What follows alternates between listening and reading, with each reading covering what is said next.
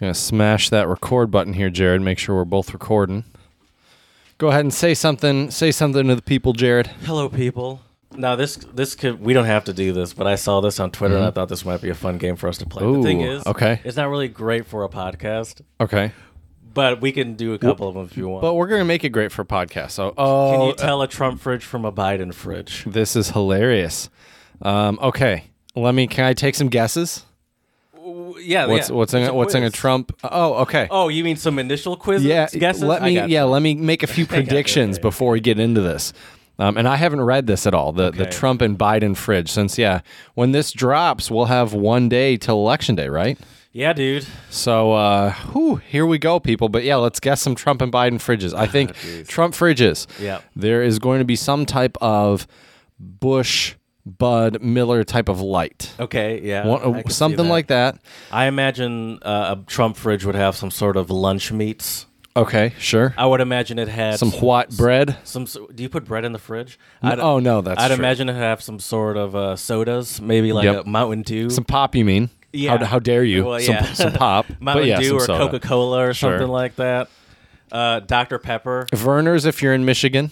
Maybe. I don't want to give that to the Trumpers. But dude, those Michigander Trumpers, I bet you they like Werner's. Oh, I'm sure. I mean, there's no way Werner's is just some sort of liberal Michigan thing. That would be hilarious. Werner's is a liberal hoax. That would be so funny, dude. Oh man. Maybe Werner's are like the Ben and Jerry's of Michigan. You know, Ben and Jerry's. That would be funny. They're hardcore I don't know about activists, but they're deep into their. But doesn't Werner's, don't they have like a leprechaun dude as their They have a person as their mascot? I don't think so. Oh no. Chad messed up the recording and muted himself and then started recording over something, so we had to take a break because he messed it up. Good times. Good times. We were talking about Werner's for some reason having a leprechaun on the logo, and I was saying I'd never noticed the leprechaun on the Werner's logo. mascot. Yeah, I'm pretty sure that I'm pulling it up here, but the internet's so slow in this godforsaken home of yours. No, there's no. It's green. Yeah, look at the. Oh yeah, there is a. Oh yeah. Isn't that shit, like I never even noticed that. It's like a little. Is it a leprechaun or is it just a dude with a long orange beard? I don't know, but it's a white guy. Right. So that was my point though with this, Jared. Is that see I could totally see some Trumpers seeing that and being like, all right, let's get some extra Werner's. So then does that mean is Werner's a liberal hoax or is it a conservative hoax? I don't know or is maybe it's just pop. That's but I don't know if what Werner's would be specifically what I would say just because that's so specific. Right. But I would definitely say something like Mountain Dew. Right. Or like a diet something. Yes, Diet Coke. But they're probably overweight. Yeah. If we're being honest. Okay, other things in their fridge. So, Chad is really making a mess. Dude, I didn't hit anything. Just get rid of this keyboard. I feel like this keyboard just should not. Anyways, back to the fridges. Let's talk about these fridges. I feel like no, okay. So now in liberal, so that was the Trump fridge. In liberal eggs. I bet you're gonna see eggs. Oh, yep. Milk. Yep. And some cheese. Yeah. Or some like Kraft American slices. Yes. I would say hot dogs. Oh, yep. This is so rude. SpaghettiOs, maybe? You don't put SpaghettiOs in the fridge. Oh, that's true. That is true. Good point. In a liberal fridge, I mean, you could do something like, obvious thing would be like oat milk or soy milk or something like that. Some sort of non-dairy milk solution, I imagine. Almond milk? Yes, that's another one. I imagine maybe like some sort of hummus, Ooh. Like I imagine a Trader Joe's aisle, like I'm not saying they don't or Costco. I'm not saying Democrats aren't going to do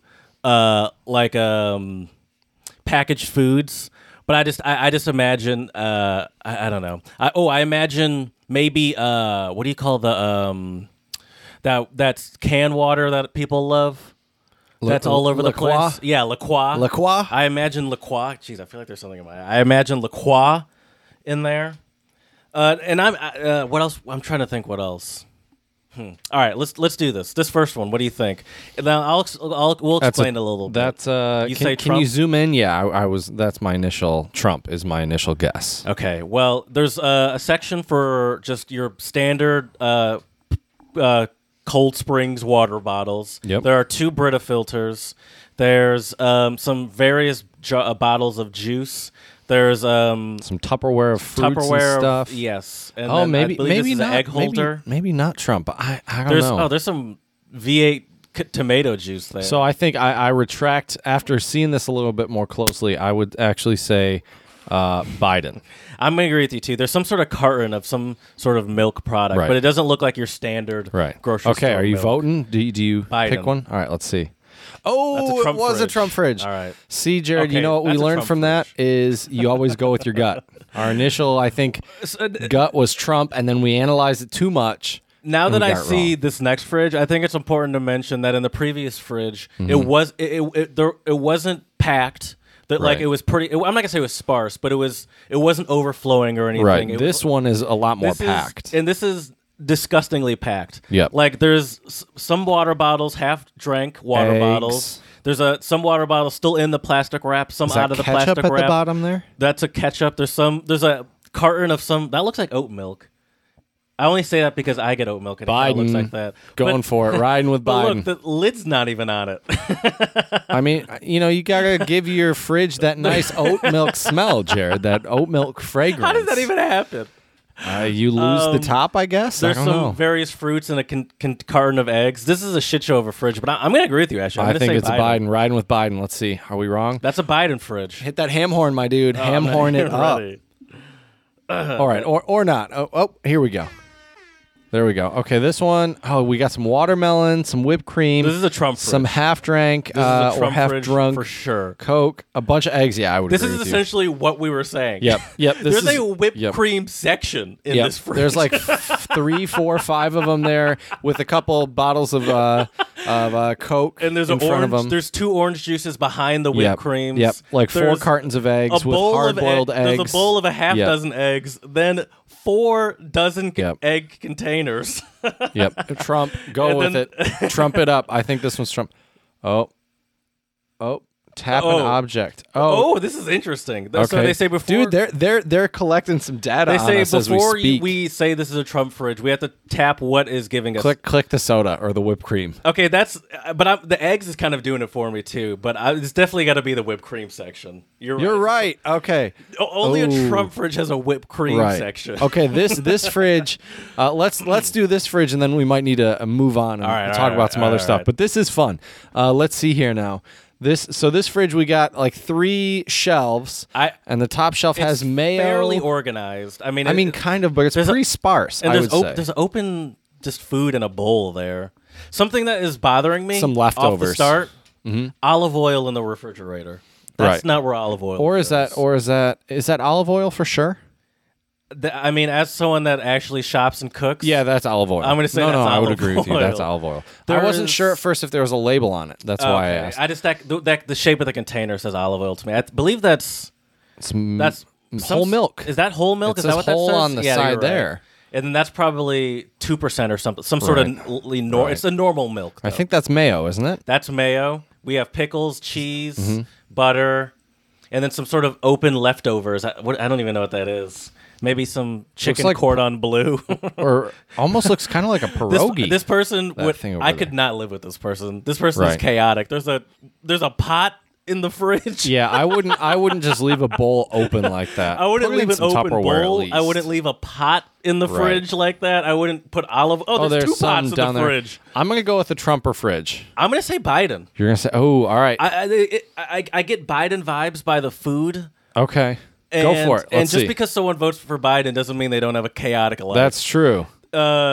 Yeah, Yep, it's a Biden good call. fridge. You were right, This person Jared. has a chaotic life. Okay, let's look at this one. All right, one more. Yeah, All right, let's look at this one. Let's see here. I'm going to say Biden off the bat, but this one is organized. Yep. There's La Croix. Yep. There's a Coca-Cola. It's Biden. It's Biden. There's yeah. We'll just do Biden. It's Biden. Yep. Yep. That's the easy Okay. Biden. Yep. It's very all right. We're done. We're done. Yeah. We're done. We're Yeah. done. We could do this for hours though. That was fun. But though. it That is was fun. interesting to look at it and consider, why. It is. We'll actually do these later, but it is sort of I know. I guess we got it right. We got all except one Yeah. right. But it makes sense. Well, no, I missed 2 of them. Okay, that's so true. two out of 4 though. If you're a baseball hitter, that's pretty decent on the day. But I feel like you got to do better than that if we're talking about Trump versus Biden fridges. There's only 2 options. Right.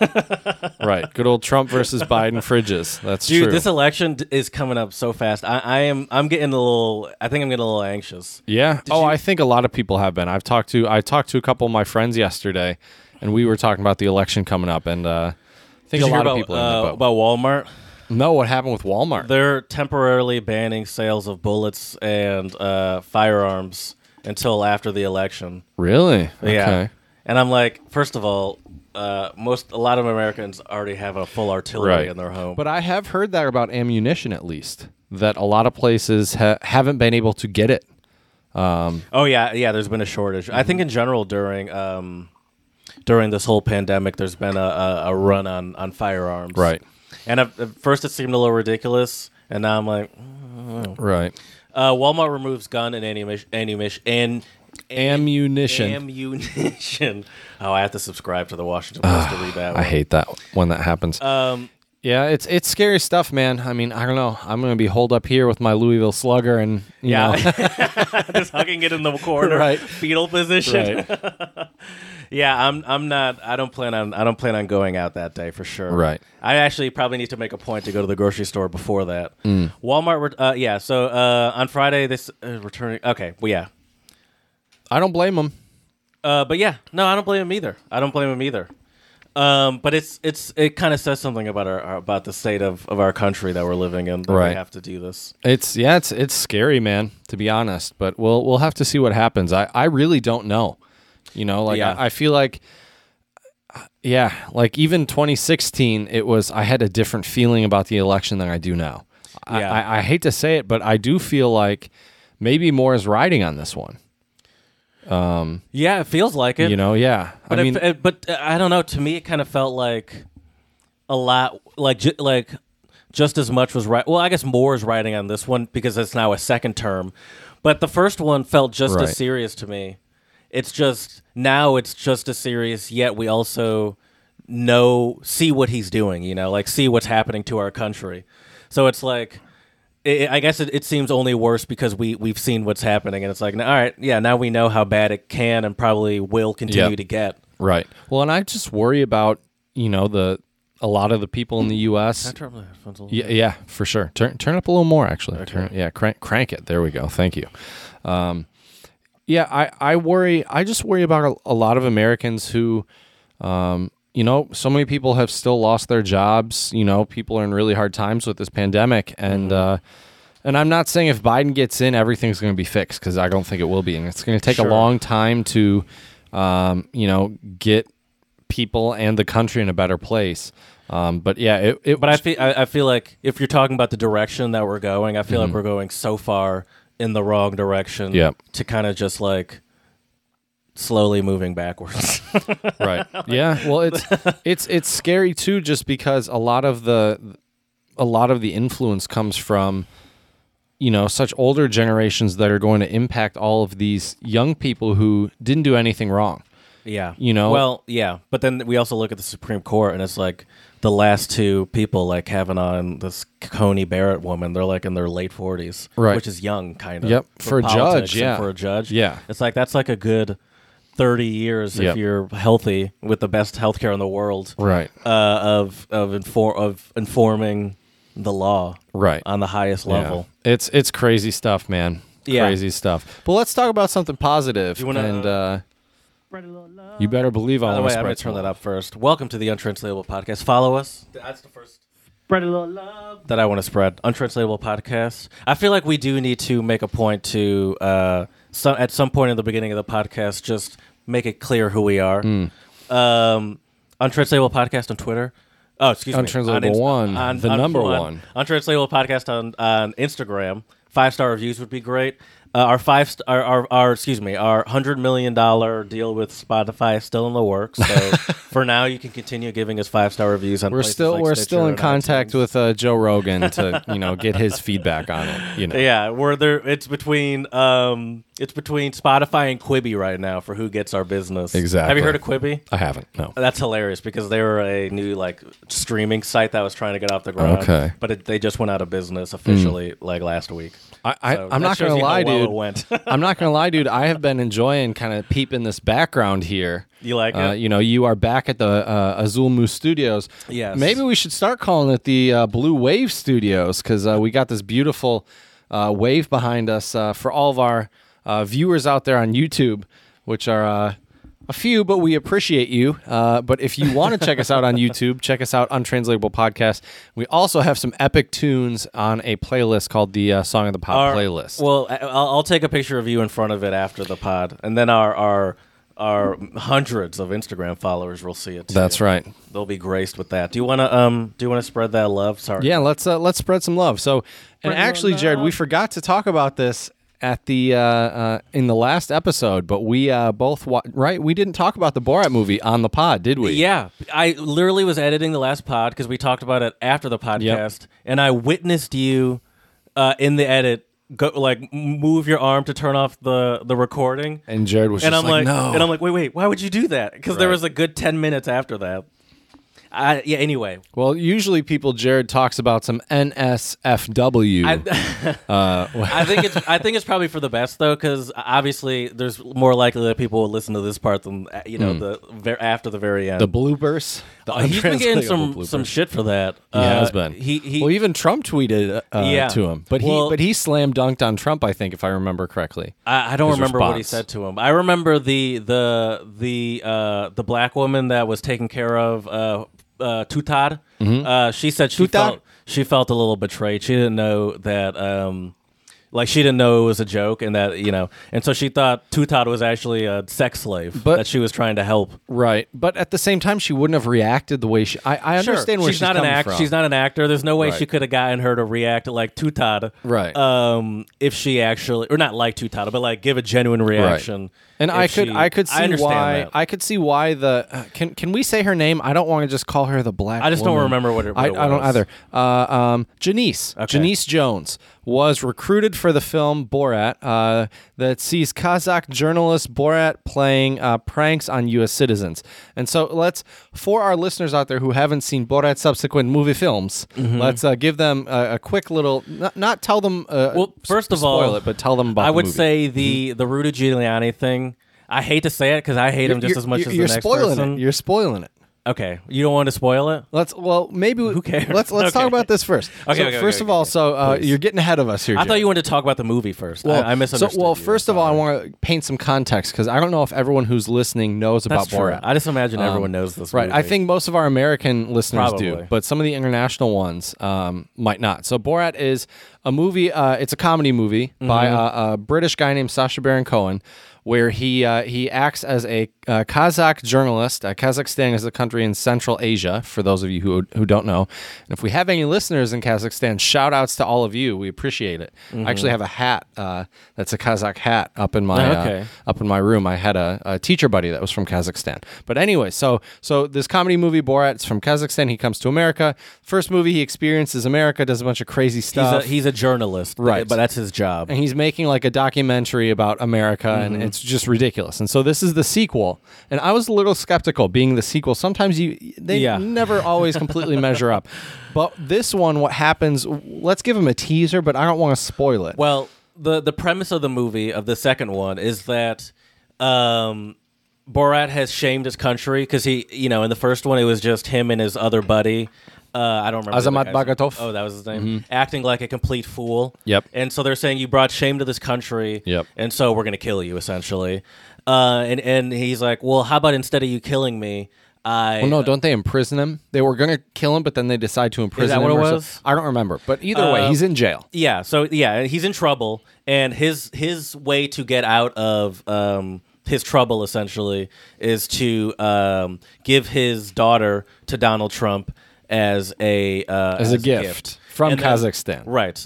This is like a gift as like a gift of friendship, essentially. Yeah. And then it kind of gets, because he realized he can't really get to Donald Trump, he downgrades it to Pence. And then he realizes he can't get to Pence, so he downgrades it to Rudy Giuliani. She kind of downgrades it to Giuliani. Right. And that's where we should leave it, so people can watch it. But so the story, though, so the whole reason we went on this long Borat tangent is because so Tutar gets babysat by Janice. This and where are they? I don't remember where they are in the U.S. Do you remember? Oklahoma? Might be, but anyway, so Tutar, I guess Janice thought she was a sex slave or in the sex trade.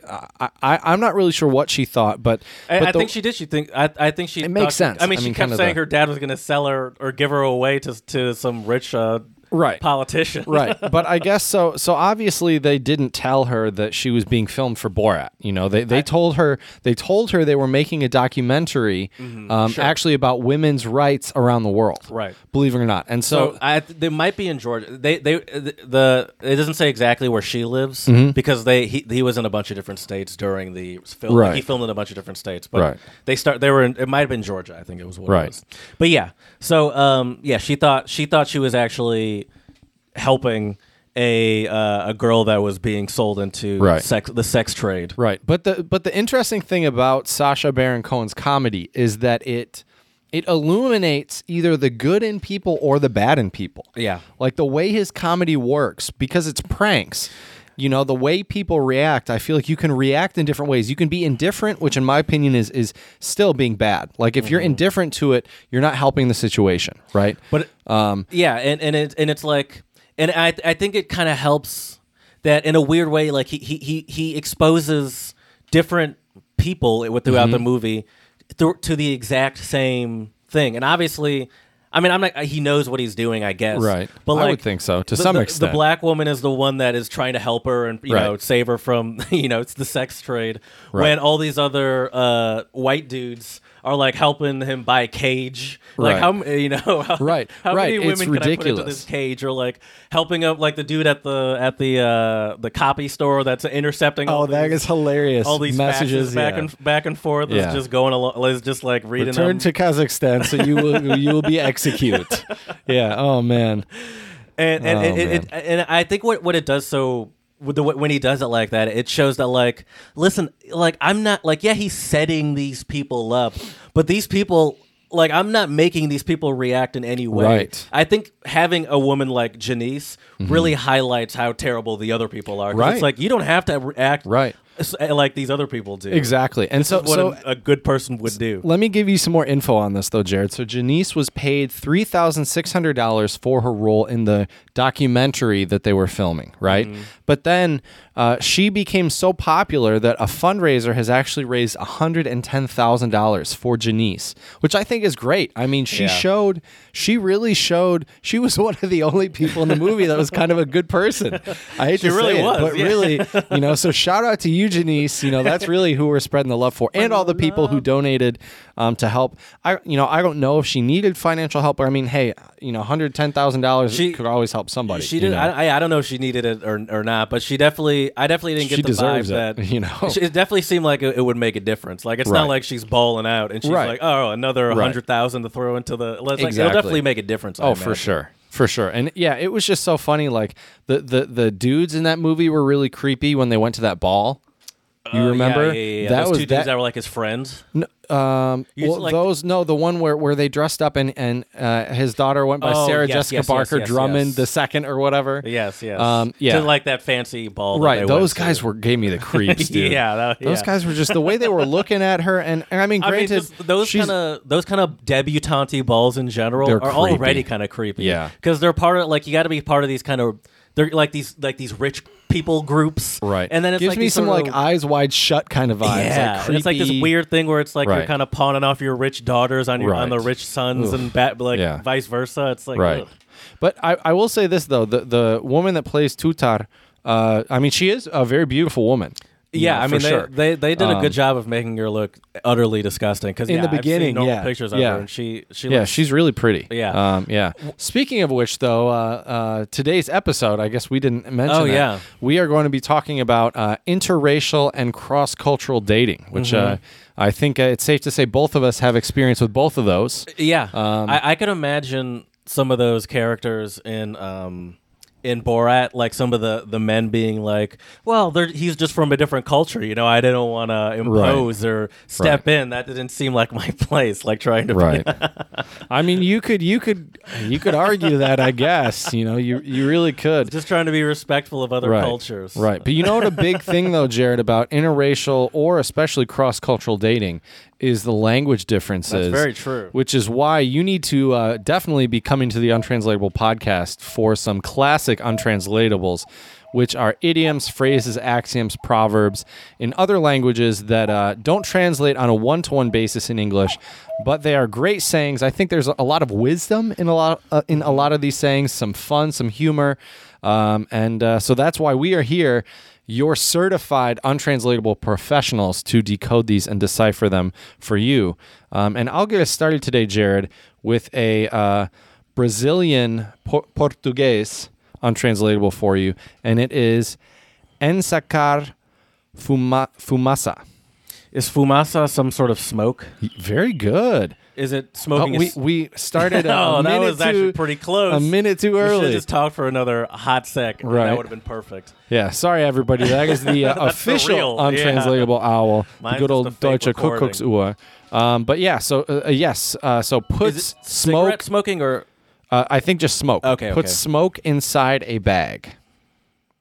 Is that almost like catching lightning in a bottle? What does that mean? It's like, I've never heard that American before, but I like untranslatable, which is like you kind of got lucky and caught some. So it's like if you're like I don't know, if you're like some sort of ultra rare animal, like a unicorn videographer, and you say I don't know. You say get Bigfoot. You call get like the unicorn. Bigfoot, but you got a good shot, but you're never going to get it again. Right. That's kind of lightning and that's a weird example. No, but that's like this you one got lucky and something good happened. I mean, let me ask you, Jared. Is there a point to putting smoke inside a bag?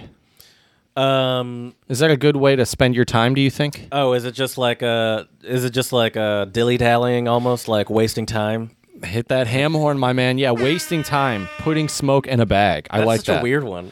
It makes sense, though, in a way. I mean, it's like you're not doing anything. Like, what are you doing? You're putting smoke in a bag. Like, why are you wasting time? I don't know. I've been to Amsterdam, and I saw them putting smoke in a bag in some store that they call the coffee shop, and it looked like it was doing something. Well, I think that's a little different, maybe.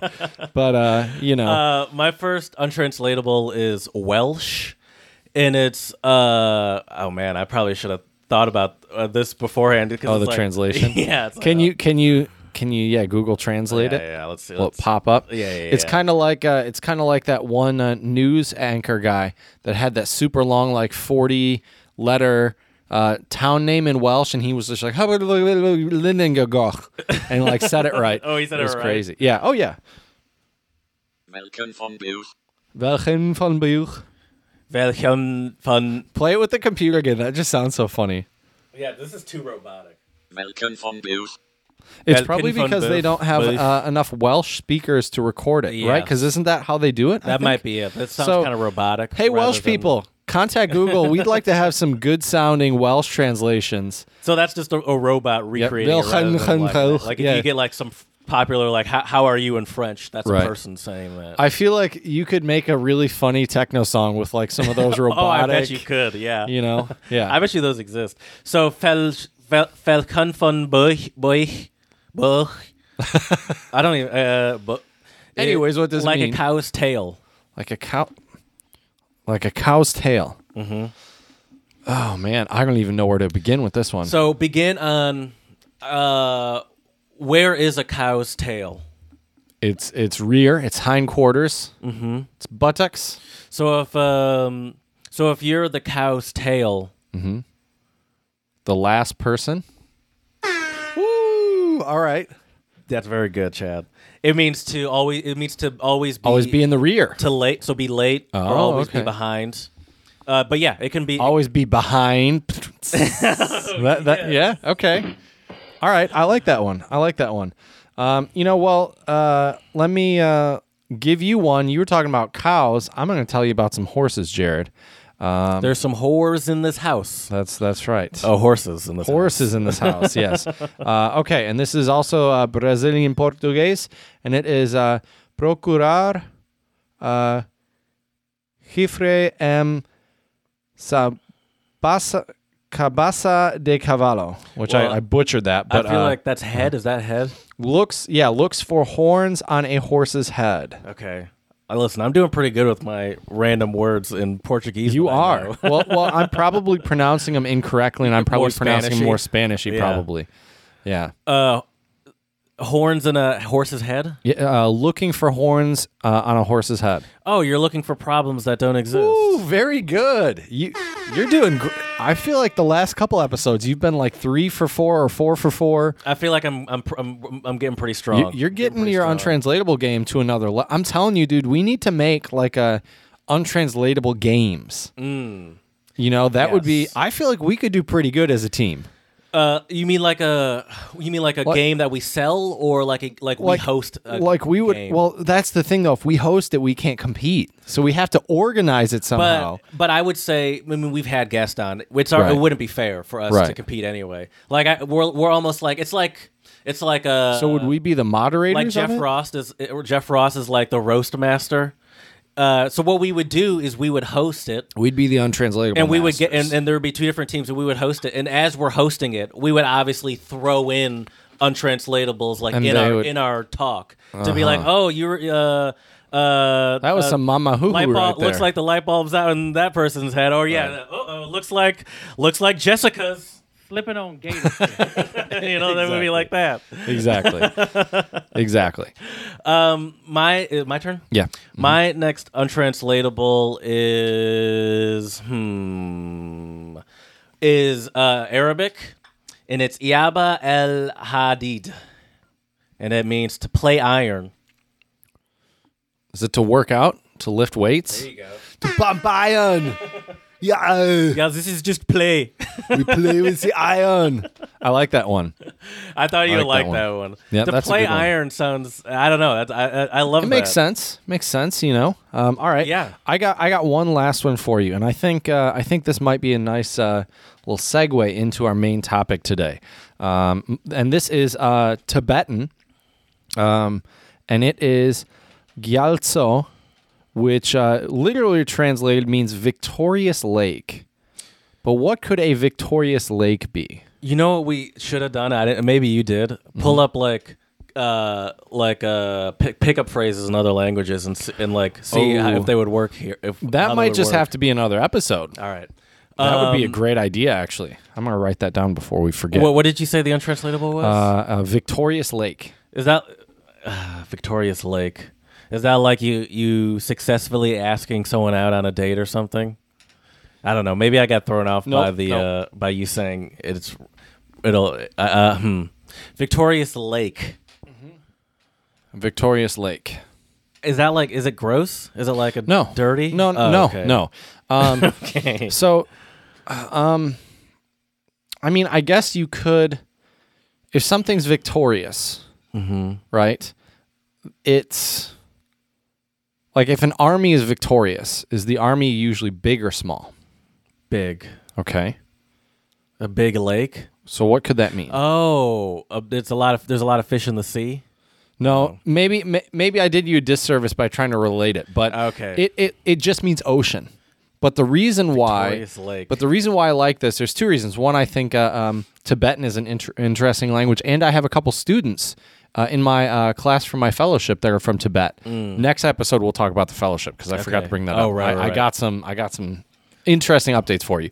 Anyways, but the reason why I bring up ocean is because I feel like a lot of at least cross-cultural dating comes from traveling around or over oceans. Oh, sure. Meeting people, especially I think a lot of people who date cross-culturally, it's because they're working abroad, living abroad, studying abroad, and they meet people there.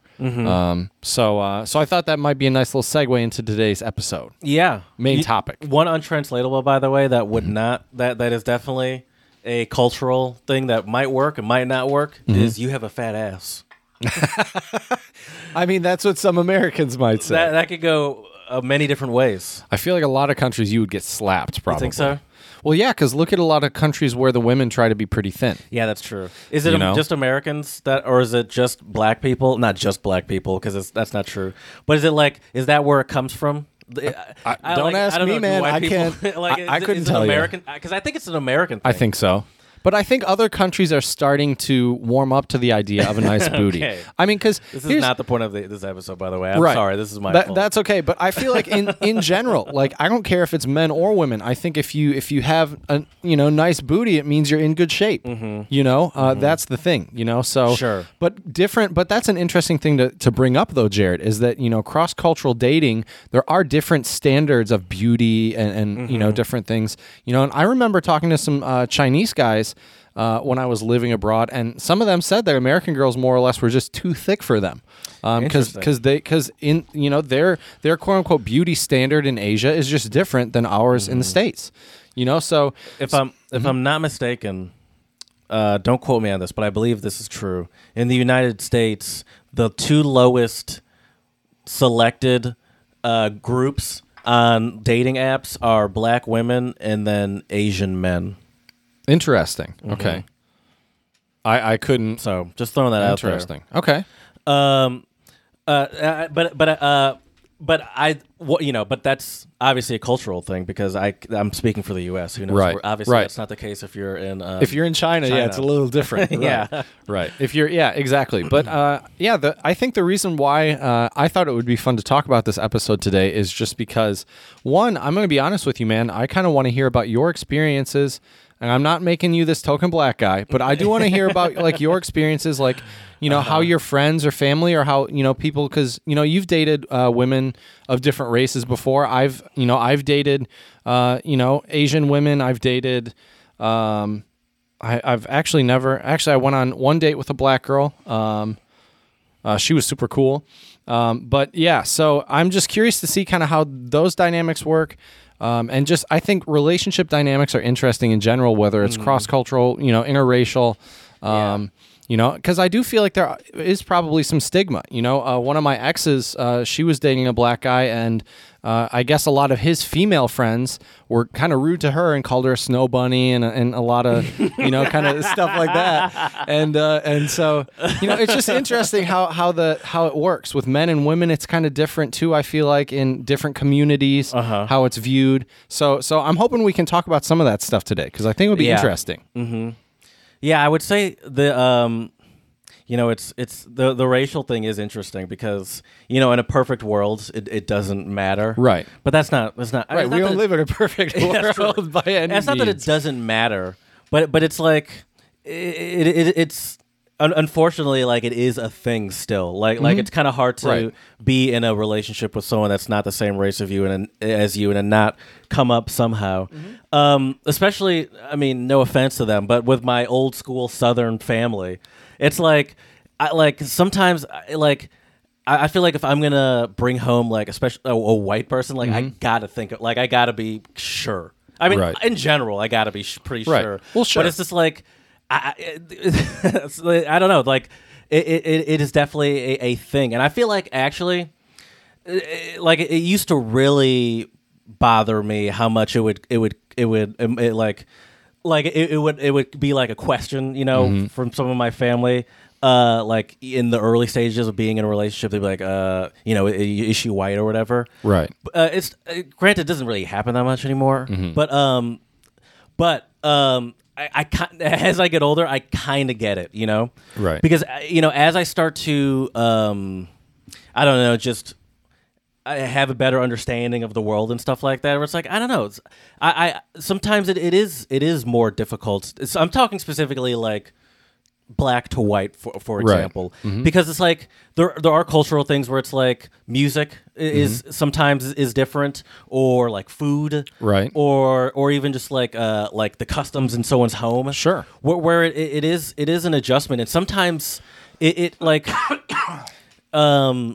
now I'm dating a black person as well, and it's sometimes I like whether it be going to their house for some sort of Thanksgiving or something like that, or just some sort of oldies. It's not even current day music, oldies really Right. more than anything. Where it's like like Sydney and I know the lyrics to a whole bunch of songs that we haven't listened to in the past 10 to 15 years just because our Right. parents always played them and stuff like that. Like what kind of songs? What kind of groups? Like Earth, Wind and Fire. Nice. Al Green. Okay. The Isley Brothers. Isley Brothers are fantastic. The Temptations. You know, Jimi Hendrix played for the Isley Brothers for a little bit. Yeah, that was one of his early gigs. Yeah, He was yeah. just a backup guitarist. Yep.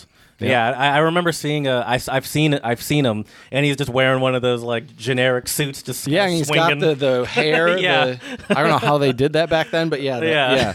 It's yeah. And I was you just look at him, and I guess maybe also I'm putting my own narrative on it because I know that he's like an amazing virtuoso. But I was like, God, that looks soul crushing for Right. someone like him. I mean, I'm sure it's a great gig, Right. But it seems soul crushing. Well, for and that someone was like him. before he had that Jimi Hendrix status. You know, he Right, was he was still- just a he just was an up and artist. coming. Yeah, just an artist no But- one's heard of. But really. I kind of agree with you though, man. Like as someone who even if I, when I was dating German women, even just that cultural difference, it makes a difference in relationships a little bit, Yeah.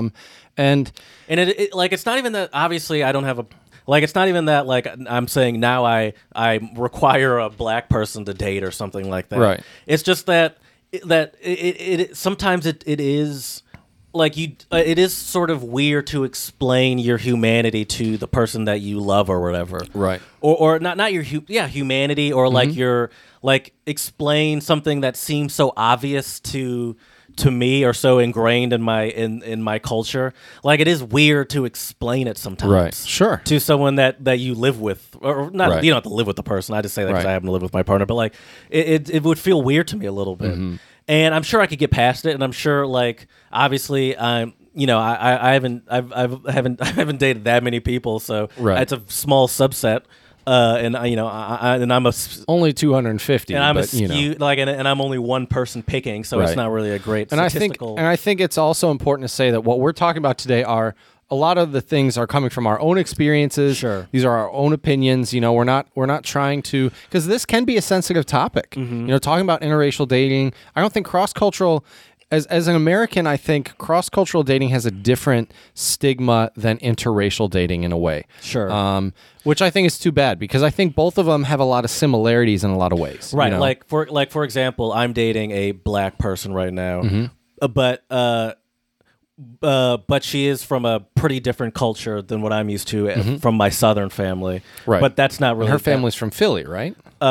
Yeah, Or Pennsylvania? yeah, they're from like the suburbs right outside of Philly. Okay, I think yeah. her parents are from Philly, but I think she grew up in like the suburbs right outside of the. Right. But yeah, it's like I like that skip for that culture difference is not as big of a difference in our society, Right. as the racial sameness, Right. or the racial difference that would be if she wasn't the same Right. race as me. I think No one's like, oh, she's from the East Coast. No, we don't want. right. We don't want her kind in our. Exactly. I don't know if that's really a thing in the U.S. though. Is it? I mean, do we hate like even for example, the only thing I could think of, and this would more just be like a joke or poking fun at somebody, would be like being in Michigan if someone was from Ohio. Like if Sure. you're dating somebody, they'd be like, "Oh, your girlfriend's from Ohio," Right, or "Oh, but your I think, boyfriend's from Ohio." Yeah, but I think we probably wouldn't actually be mean to a no, person. exactly, exactly. But or the similar like to Westerners or East Coasters, like to the coastal elites, the South gets a bad rep, or vice versa. Right. I like that is definitely a thing, but I can't imagine that being like if you actually meet someone and bring them to your house and say, I can't imagine it being like, oh my God, you're dating someone from New York City. We're good Southern people here, right, exactly. Well, at the end of the day, I mean, if you're dating somebody, you should be dating them because they're a good person, not because of where they're from. But I will say the culture, but there is still getting used. Like there is still adjustments culturally. Right. It's not as big as a like a problem. Socially, I guess I would say, or Right. family wise. But it is definitely once again, I am a Southern person. I'm not. I'm from Michigan, but my family are all Right. Southern people, and definitely food wise is an adjustment for people. sometimes the accents. Sometimes I don't know why, but sometimes it is a little weird. Do you develop like a little bit of a Southern accent I don't. when you're I with your don't. family? But I don't. But I definitely am way more aware of. Like Brad, my buddy, he spent a lot of time around some of my Southern family. Like he was at my sister's wedding in New Orleans, and it is just like.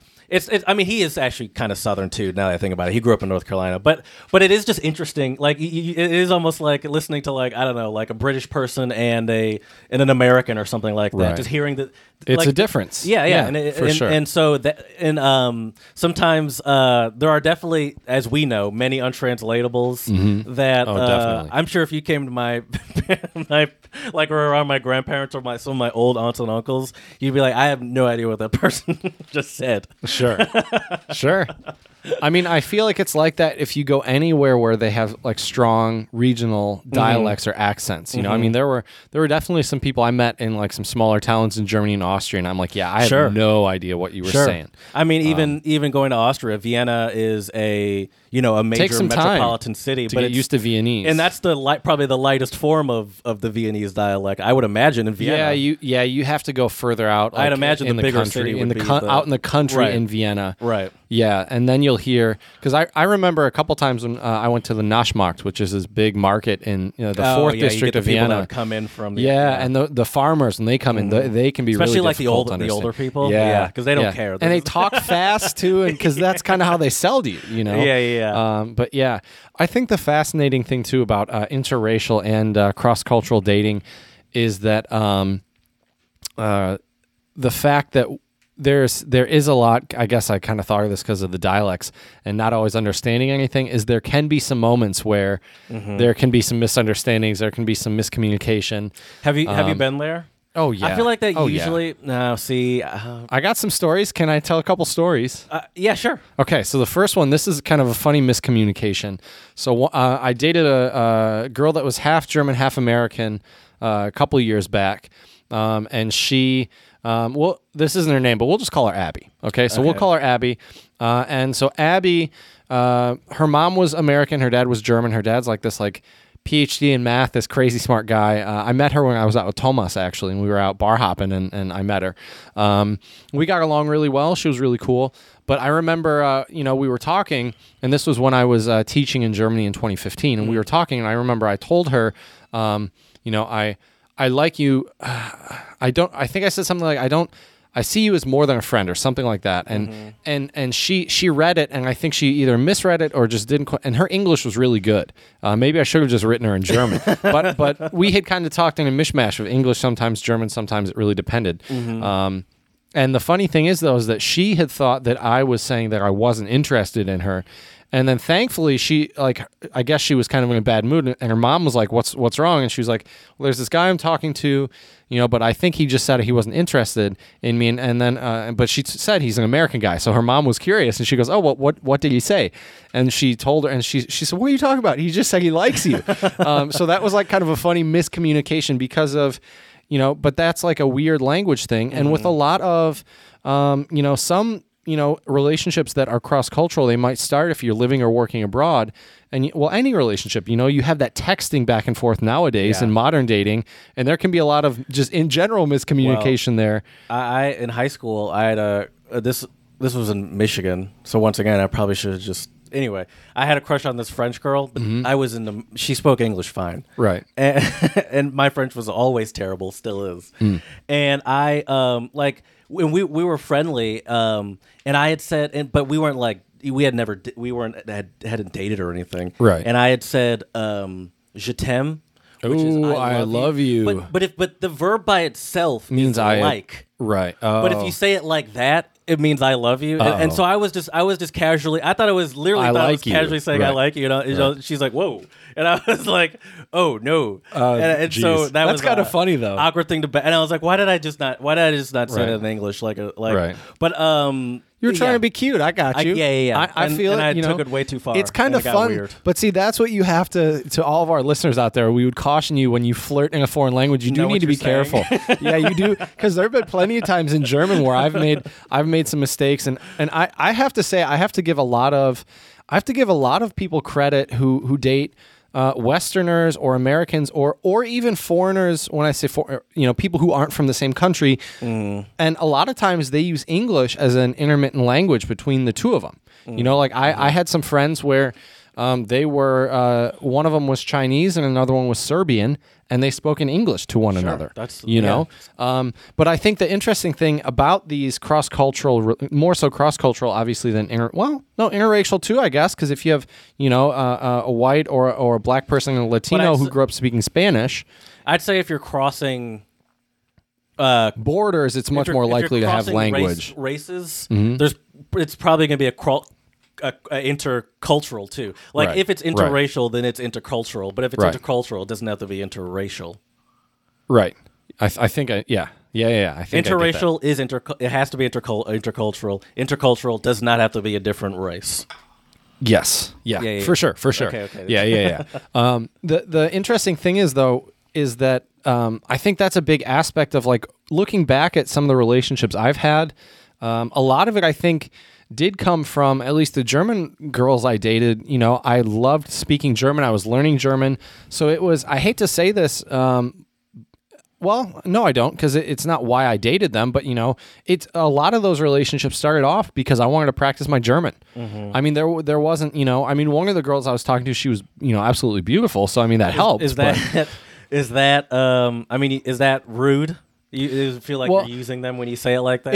Exactly. But I never was. It wasn't. It started. But that's the funny thing, I think, is a lot of relationships, they start off. You don't start off a relationship, generally speaking. At least I never have, where I was like looking for a relationship, and you know what I mean. You're not going into it the first time you meet this person. Right. I'm going to date this person. Exactly. Yeah. But maybe some people, I'm sure, have met their significant others and were thinking that. And there's nothing wrong with that. But for me, like the thing about my I think that's actually might be changing a little bit with online dating. That's when true. You just meet a stranger. It's That's true. You're not meeting up to just be friends, really, a lot of times. Right. Whereas, but this was also before all the internet dating when I met a lot of these you girls. Had to actually meet people. Right.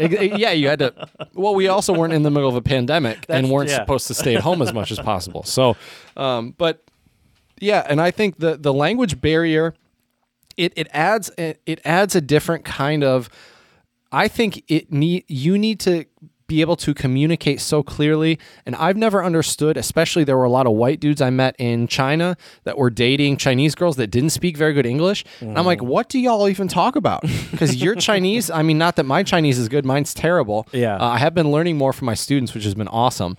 But anyways. I never understood that either. Like how relationships could form when there's no mutual language that people right. are like. And I get being attracted to somebody. I get you can still have fun with somebody, but at the same time, if you can't connect on a communication level, I think long term, right. But I think at the same time, what can happen with some relationships is that will motivate one or maybe both of the people to try to learn that other language. And it's really crucial, I think, especially I can tell you just seeing and talking to other, Americans and Westerners I met while I was in China that were married or dating Chinese girls or Chinese guys long term.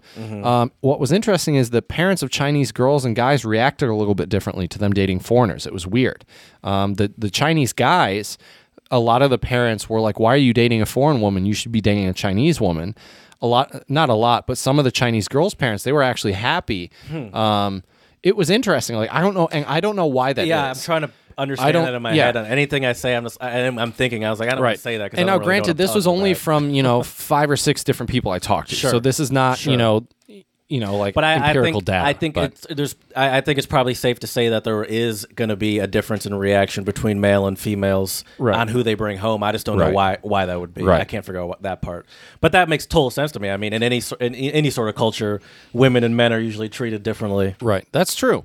That might be an interesting episode. That'll be a touchy subject, and we'll have to be careful with it. But I think that might be a fun one to talk about at some point. Yeah. Just gender differences in different countries, because I think there are a lot of them. Yeah. And the point of our podcast as an untranslatable podcast is we got to talk about some of these things. Well, speaking of the dating, that's something I wanted to talk about. Is the difference in like the idea of dating? Oh, that's a good point. Because I feel like good point. I don't listen. I don't know what I'm talking about, but I feel like that's a very American idea, right? Well, especially the level that's of changing dating now we too. do. Yeah, That's changed a lot. I think the last 5 years with all the apps and stuff, and like it's probably growing as an idea, globally. Right. But I feel like, in the past before that, like I feel like Americans were like dating was kind of a stereotypical thing for us, right? And the idea of dating around and sort of Americans have the. Is this true that Americans have the stereotype that we're sort of promiscuous? Oh yeah, okay. For sure. I would say at least the people, the international people that I've talked to, I think Americans tend to be considered fairly promiscuous. Mm-hmm. Also, a lot of Europeans, depending. Okay. I mean, look at like especially if you take Berlin as it's an extreme example, but I feel like people are just having a crazy good time in Berlin. With all the clubs and probably not now with Corona, but in the before times, as my boss says. I love the way she says that, the before times. But anyways, yeah, I think it's. I would say there's a difference in being intimate, and also the courting process I think is viewed very differently in different cultures. What's expected, and I think that's I'm glad you mentioned this, Jared, because that's an important aspect of inter or cross-cultural dating or interracial dating, is that you need to have a basic understanding of how the courting process works in that culture or within that group of people. Yeah. When you were in China and you were courting your girlfriend at the time, ex-girlfriend. Well, yeah, I guess that was girlfriend at the time. Girlfriend at the time. Sorry, yeah. Okay. Gotcha. Well, we'll make it clear. Yeah. Ex-girlfriend. Was there something in your mind where it's like, I need to, like, if I'm gonna go out with this girl, woman, lady, I'm gonna maybe take this, I don't know, more seriously than I would in the U.S. I don't know if that's the right word. Right. But it's like, is there an assumption that, like, all right, culturally this is going to be different, so the expectations might be higher if I'm going out with her a bunch of times without any real plan? I will say this: we definitely were exclusive faster than I was in a lot of other relationships I had. I will say that. And now I don't know if it's, honestly, I just think it's because, I really, really liked her. And that's just, I don't think I was really thinking of any cultural differences, Interesting. But maybe I was subconsciously, maybe I was. The fact that you liked her so much was, I guess, but culturally speaking... Here, you need some help? No, it's okay. I just need to move. Sorry, I need to plug in my computer. Yeah, people. you're It's good. about to die. You're but good. Culturally speaking, she probably would not have been as receptive to just casual dating. Right. Like the idea of dating around. Right. Yeah, for sure. I don't... Yeah. Well, I think... I just don't think she's that type of woman. But I'm sure. But is that like a cultural thing, or? I think so. Well, first of all, it's important to mention. She was Russian, so sure, I think think that also is a little. Although she grew up in the Asian part of Russia, so that is also a little different. Pretty conservative. Well, I don't. Maybe I'm not really sure because I haven't really spent time over in Eastern Russia. I'm just making guesses. But could be right. But yeah, I think there is a difference in. I think a lot of Americans are more comfortable with like hookup type of relationships, whereas I think there are a lot of other cultures where that's. I could be wrong, but at least it seems like from what I've read and heard about like dating in Japan, dating in South Korea, definitely dating in China. Like I just don't think. Yeah, I just don't think they and. Maybe I don't know if it's true or not. If they're any more or less promiscuous than we are in the West, I think the stereotype or what the images is there less, but I'm not sure. In these more conservative countries like that, it seems like at the very least they're not talking about it as much as we do. Right. So whether they do it or not, I mean everyone is horny, but they're definitely. We all have our needs. I think there's definitely more shame around it, for sure. Yeah. Well, and I don't think they do talk about it as much as we love talking do about here. It here. I mean, that's you open up Twitter, there's 48 conversations about eating butt. Well, look at that's true. I mean, look at social media. Look at what's on TV, what's on Netflix, all sorts of different places for sure. I think the big thing about really just dating in general, to be honest. I don't think this is an interracial, intercultural, cross-cultural, any of that. This is just dating in general, especially if we have any of the young ladies and gents listening. I think the key with dating and courting in general is you just have to be transparent. Like, I remember one of my ex-girlfriends on our first date, and I don't know if this is good or bad dating advice, but I asked her, I said, what are you looking for on the first date? Maybe some people would say that's coming in too hot. This is your last girlfriend? No. Okay. Actually, I might have asked her. Maybe our second date. I think I might have asked my ex. I don't think there's anything wrong with that, but I think people definitely get afraid of directness. Well, I think especially in the States, and I think that's a cultural thing to keep in mind. Yes. Because I think if you date someone. There's a lot more difficulty. ambiguity in relationships here. Right. Yes. But if you're an American going abroad and you date someone abroad, I think you need to be very upfront about a lot of things. Whether you're friends with benefits, just seeing each other, just casual. Right, you're exclusive. Yeah. Right. There's a lot of different lines. But I think in a lot of more Asian countries, it's more cut or dry. Well, it's more. No, it's more about trying to get married. Oh, I think they take that a lot more. I think marriage. I could be wrong, and I don't know what the divorce statistics are. I couldn't tell you. But I think that's definitely the case in like a lot of highly religious African or Middle Eastern countries. Oh, for sure. Where it's like you're the first of all, a lot of countries like that. I don't think dating is even really a thing. It's more just like it's more through family. I think. Yeah, family. Really. But I don't know. You know what's funny though, dude? I think a lot of us in the West, we look at that with kind of a stink eye or think it's a bad thing. Yeah. But as I get older, I mean, if you sometimes it's like, what's the difference? Really? Right. Well, but the other thing is too is if you meet someone through your family. Now, I'm not saying everyone's parents always have their best interests of their children, but I think a lot of parents do, and I think that if the parents really do have a realistic view of their children. Right, because I think some parents do think their children are these perfect little angels when they're not the greatest people.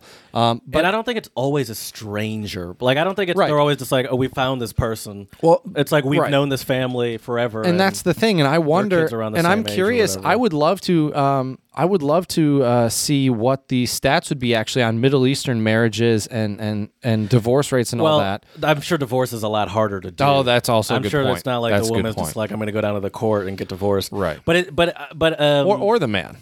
Well, maybe the guys. I don't know if it's acceptable. Would you mind Googling that really quick? I feel like it's acceptable. I feel like to it would be in the more Middle East. likely for the man to be able to initiate. Wait, hold up before you say anything. I bet you. I would be willing to bet probably in some Middle Eastern countries, if the woman can't bear you children, you can probably either remarry or you could divorce. I bet you. Probably. And I think like old school medieval times that you probably could also do that. Well, I mean, a lot of that is based off of like, Bible law or Quran law. But so it's like, this is based off of this old Sharia law. Such old logic. Right. But I think that the thing that with interracial and cross-cultural dating is you have to really be very open-minded, and I think you do have to be, you have to be sensitive and I think observant of things in any relationship, but I think with cross-cultural, there just can be so many things that, that are just different that you could be unaware of. I think it's slowly in transition, but it's still pretty male dominated, kind of. So I don't know. Over in the Middle East, finding the exact. I don't want to scroll through finding the exact rule, but I'd imagine that it's still pretty much like the man is deciding. But I feel like feel like that's an interesting thing about different cultures. Is some cultures they really are pushing for marriage, and I feel like in the U.S. I know a lot of guys in the U.S. that don't want to get married. Yeah, I'm going to be honest with you. I don't know if. Maybe, if I really do meet that, right woman that I think would be a great mother to children and all that, and that's what I decide to do, then I think marriage makes sense. But I think I'm not like I'm in no rush to get married. I like marriage is not something that I'm shooting for, but like if I'm with the person that like I think I want to spend my life with and they want to do that, I'll do it, sure. Right. But it's not like I'm sure my partner would love to hear that. Right. But it's not like I'm not like oh I need to have this ceremony. Right. And even still I would insist upon it being a pretty small thing. Like I don't like the idea of like bringing in family from all around the country. Right. And all these people coming. Yeah. I think it's important to be aware of these things before you go into a relationship because, you don't want to, because I think that also can give, I'm thinking more as a white male, I'm thinking more of white dudes in Asia where, I've heard stories of, they date, Chinese, Japanese women or South Korean women or whatever. It doesn't really matter where. And if they're not, a lot of these girls, especially if they, are dating someone in their early 20s, some of these girls are really hoping for marriage and might want to have a family or whatever. And if you're not upfront with them, you could be leading them on, wasting their time. And this goes for guys and girls. I don't think it really matters that much. Sure, but everyone wastes everyone's time. Let's be honest. Well, I think the key is you have to really be transparent, and not all relationships are going to work out. But at the same time, I think it's really important to, talk about those things. I think honestly, if things would have gone differently with my ex, I might have gotten married. If things would have been different. But I think you have to have those conversations or be willing to have those conversations, especially I think when you are meeting someone abroad. And I think there are other challenges as well when you start dating them, just because you are viewed kind of as an outsider, Yeah. What about, I'm thinking about dates. What about like paying? Do you think that there are cultures where... 100%. That's too easy. 100%. You don't even know what I'm about to say. Okay. What do you think I'm about to say? Paying for dates. Do you think? Well, I was going to say. Do you think there are cultures where it is frowned upon or looked down upon, or sort of not customary to pay for the woman? Where it's like on the first date, if you pay, where it's like, oh, that's kind of presumptuous. Right. Sometimes in the U.S., it seems like you have to be a little careful. Honestly, I'm gonna tell you what I try to do generally on a first date. Little pro tip for all the. I'm kind of mad that I'm not going on there. a new first date anytime soon because well, hey, you can pretend it's a new date with your lady. Yeah. You guys could do like in Modern Family, do a little role play. Okay. Give yourself some name tags. You could be Jart or Herr Blackshaft. Okay. Speak with a German accent. Yeah, I'm here in the business with automotive industry. So, anyways, I wish I had it in me to commit. That would be hilarious. I don't know if I could. I don't think I could do that either. But anyways, what I tend to do, at least in the States, and see, this is a cultural thing. So in the States, if I go on a date with a girl, I generally will go Dutch with her, especially if we're having dinner. And for the people out there who say, well, you invited her, I mean, yes, but at the same time, I think there are a lot of, I hate to say this, but I think there are a lot of people now who, I had a couple girls on Tinder a couple months ago when I still had the app on my phone. I think a month ago. I think I broke up with my ex a month ago. It was after I'd broken up with my ex. But anyway, so the point is that, did you hear that? That's right. Well, I'm not trying to be, unfair or I think that is a little unfaithful. Sure, of course. But the whole point here is that one of the girls straight up, messaged me and she's like, so are we going out to eat? And are you going to pay for my food? And I was like, and literally I said, I don't even remember what my opening line was. I mean, even if I would have paid, if someone asked me that, I wouldn't go on a date with that person. Well, I didn't. I obviously didn't. But the thing is that you have to be careful. I think some people do use, especially I think some people use guys for, just having them pay for stuff. And a lot of guys will happily oblige. And I'm happy to oblige. Sometimes I will. It's just easier that way. Well, sure. But that's also, I guess, kind of privilege. But see, also, if it's here's an example. If we go out for coffee or just a couple drinks, sure, I'll gladly pay. But if we do dinner, and it's if it's 60, salad, right, main course, couple drinks, it adds up. Yeah. And so that's when I'll never forget this girl that I went on a date with a couple years back in East Lansing. I feel like I'm digging up all my dirt here, Jared, this episode. I love it. I remember we went out and we went to Hobcat for dinner. And the check comes, and she looks at me. And I go, yeah, we'll split it, because I remember I had asked her some thoughts about look at this guy, about paying and stuff. We had kind of talked about relationships and dating while we were having our dinner, and she said I really appreciate it when when someone realizes that they do something because they want to, not because it's expected. And I really like it though when. But wouldn't she have liked it if you wanted to? Well, no. Her point was that she liked that she also felt like she could pay for herself. Is kind of what she had hinted at or said or whatever. And so you gave her, like, you're giving her independence a little bit. Is what she had said. You're not like, I'll take care of the lady. Right. It's like, yeah, I'm a person too. I can take care of myself. Right. And she was an adult, had a job, and so when when they asked to pay, I was like, yeah, we'll split it. And it was funny though, because she didn't give me a bad look. They didn't ask. They just were coming, and you're just because I looked at her and I was like, yeah, I think we'll split it, and she said, yeah, that's fine. So but I think that's also how you can kind of gauge. Yes. But see, here's the other thing. Because that's the thing. It's also very interesting to see how someone would respond to that. But see, here's the other thing: is after we had gone to another bar for a couple other drinks. I paid for all those drinks, we only had 2, but I could have been like, we'll split, but it was kind of just like also kind of annoying at a bar to split right. it. Well, but the other thing was too, is that I think, but it's also, for me, it's also gauging how serious I am about the person, because for her, I didn't really know her that well. We had met on a dating app, and it wasn't, like, I'm going to be honest with you. She's a kind of a stranger, essentially. Right. And yeah, so... Not kind of. She's a stranger. She is.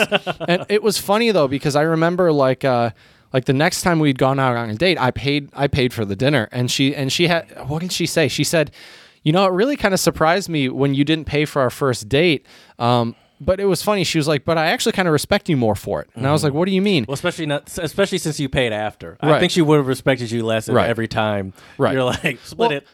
Right. I think there's a difference between being generous and also courting somebody, but also you don't want to be a doormat. I think a lot of guys especially are just so quick to just foot the bill for a lot of things. And I think a lot of guys, like, I like doing that. I like getting gifts for my friends. I don't mind buying somebody drinks or even dinner once in a while. But I think sometimes for people like that, like giving people stuff, essentially buying them some stuff, can be like that's how they're trying to show affection. Right. It's a love language, actually. Yeah, even if it's might be a little misguided sometimes. Right. But I will say this, that's in the States, right? When I was in China, I only went on a couple dates, and a couple dates in Mongolia, and I paid for everything on all those. But also, dude, it was a lot cheaper. But didn't she also say something about, like, jewelry? Didn't we have a conversation about jewelry? What do you mean? Something about buying jewelry. I feel like we had a conversation about some sort of piece of jewelry, and you're talking about how I don't know. Forget it. I was hoping like a wedding ring or necklaces. No, but I think it was. I don't know if it was like a wedding ring specifically. I feel like it was just gifting someone a piece of jewelry. I think in some cultures you have to be careful actually with that, because if it's not high, I hate to say it, but if it's not high quality jewelry, it's kind of a. It's like it would be better to just buy them something that's cheaper. It's like it'd be better to buy them a nicer bottle of wine than spend more money in theory, but it's not good quality jewelry. Yeah, you're not a shill for the diamond industry. Right. You haven't the whole 3-month salary is a complete lie. But I think intercultural interracial and cross cultural courtship is definitely different. Like I for sure can tell you. The way that I courted my ex, who was Russian, was very different than the way I courted my American ex. How so? I knew you were going to ask me that, and I don't have. I'm just. You're right. You're curious. No, it's fine. Like for example, like with my most recent ex, I paid for, I would say 80% of most stuff. And I'm not saying that to complain. I did it willingly, if there are any red pillars watching this, go ahead, call me a simp, call me what you want. But what a cuck. I really did love her. That's the name of this episode, Chad the Cuck. Oh God, it better not be. I'm going to be so mad if that's, oh man. New episode, Chad the Cuck. I bet you we would get a lot of hits on YouTube. Yeah. Dude, if you made that a clip, I guarantee you we'd get a Unfortunately, flood. I don't have it in me to do that sort of clickbaity stuff, but there have been moments where I could get so many more listeners for a clip. If I just clips would be really great. Like, anyways, But so I did tend to pay for a lot more with her. Now, I will say this, though. I also did earn a lot more than her. And I'm not trying to say this. These are just facts. I'm not trying to brag. This isn't me coming from or feeling any type of way. If I could go back and do it again, I would do it all over again, to be honest. But, with my American ex, first of all, she was working, well, I guess both of my exes were working full time. But the difference is my American ex, she was, making more money over here than my ex in China, for example. And anyways, it was just different. I think I used to equate paying with like how serious I was, where it's like if I'm paying for us, then like I'm then like well, yeah, you are literally investing in the relationship. Right. Think about it. I don't know if I agree with that anymore, though. Right, I wouldn't either. But I think time is more important now. That's what I would think sometimes. Right. Well, like, especially at that dinner kind of thing. Right. Which yeah. Well, when you're younger too, when I can safely say when both of us were younger, we just didn't have the finances that we do now. Sure. Yeah. And so it makes a big difference. Yeah, it's much bigger of a deal. Right. So for all of especially the dudes listening, American dudes listening in their 20s, if you are listening to us, don't worry. As you age, it will get better, but it is definitely more of an upfront. Respect your Olive Garden dinner. Right. Although, man, I don't mind Olive Garden. I don't mind Olive Garden, but Olive Garden to me is kind of like going to like Chipotle. But once again, though, I think that's another interesting thing about dating, and I'm not sure in other cultures how this would work, but I feel like if someone takes you out to even Olive Garden, I think it should be the thought that counts. Sure, of course. But I feel like there are some very materialistic people out there that like I always you hate to see, at least I hate to see like memes when it's like look at this goofball who took me out to wherever, when people post it's like that's so ungrateful and just so for a while you weren't on Twitter when this was a thing. I don't know if they really talk about this that much anymore, but for a pretty long while on Twitter, maybe this was a Black Twitter thing, there was the conversation of the $200 date and how there were I did hear about that. There was like a portion of people on social media that like didn't respect anyone that wouldn't take a woman on like a $200+ date where it's like you don't really and care. These were American women. Yeah, this is all. I think this was all an American thing, right? And how I don't even want to talk to him if it's not at least a $200 like the $200 date is what I remember, and it was just such a. And for some people, that's a whole lot of money. I mean, for me, even I consider that a lot of money. I could probably afford it, and it's still a lot. I'm still like, this is this is a lot of money. I mean, 2 weeks of groceries, right? I mean, I will say. I took my ex on a special date, and I did drop like over $100 on dinner and drinks and stuff. But we had a great time, and it was a special thing. It's not something I would do a lot, and especially for a first date, that's expecting so much. I think like if the script is flipped, would you be willing to pay $200 for someone when you meet them for the first time, and you may never ever talk to them again? Yeah, I just think that's not very realistic. It's crazy. I think when I transitioned to the more online dating world.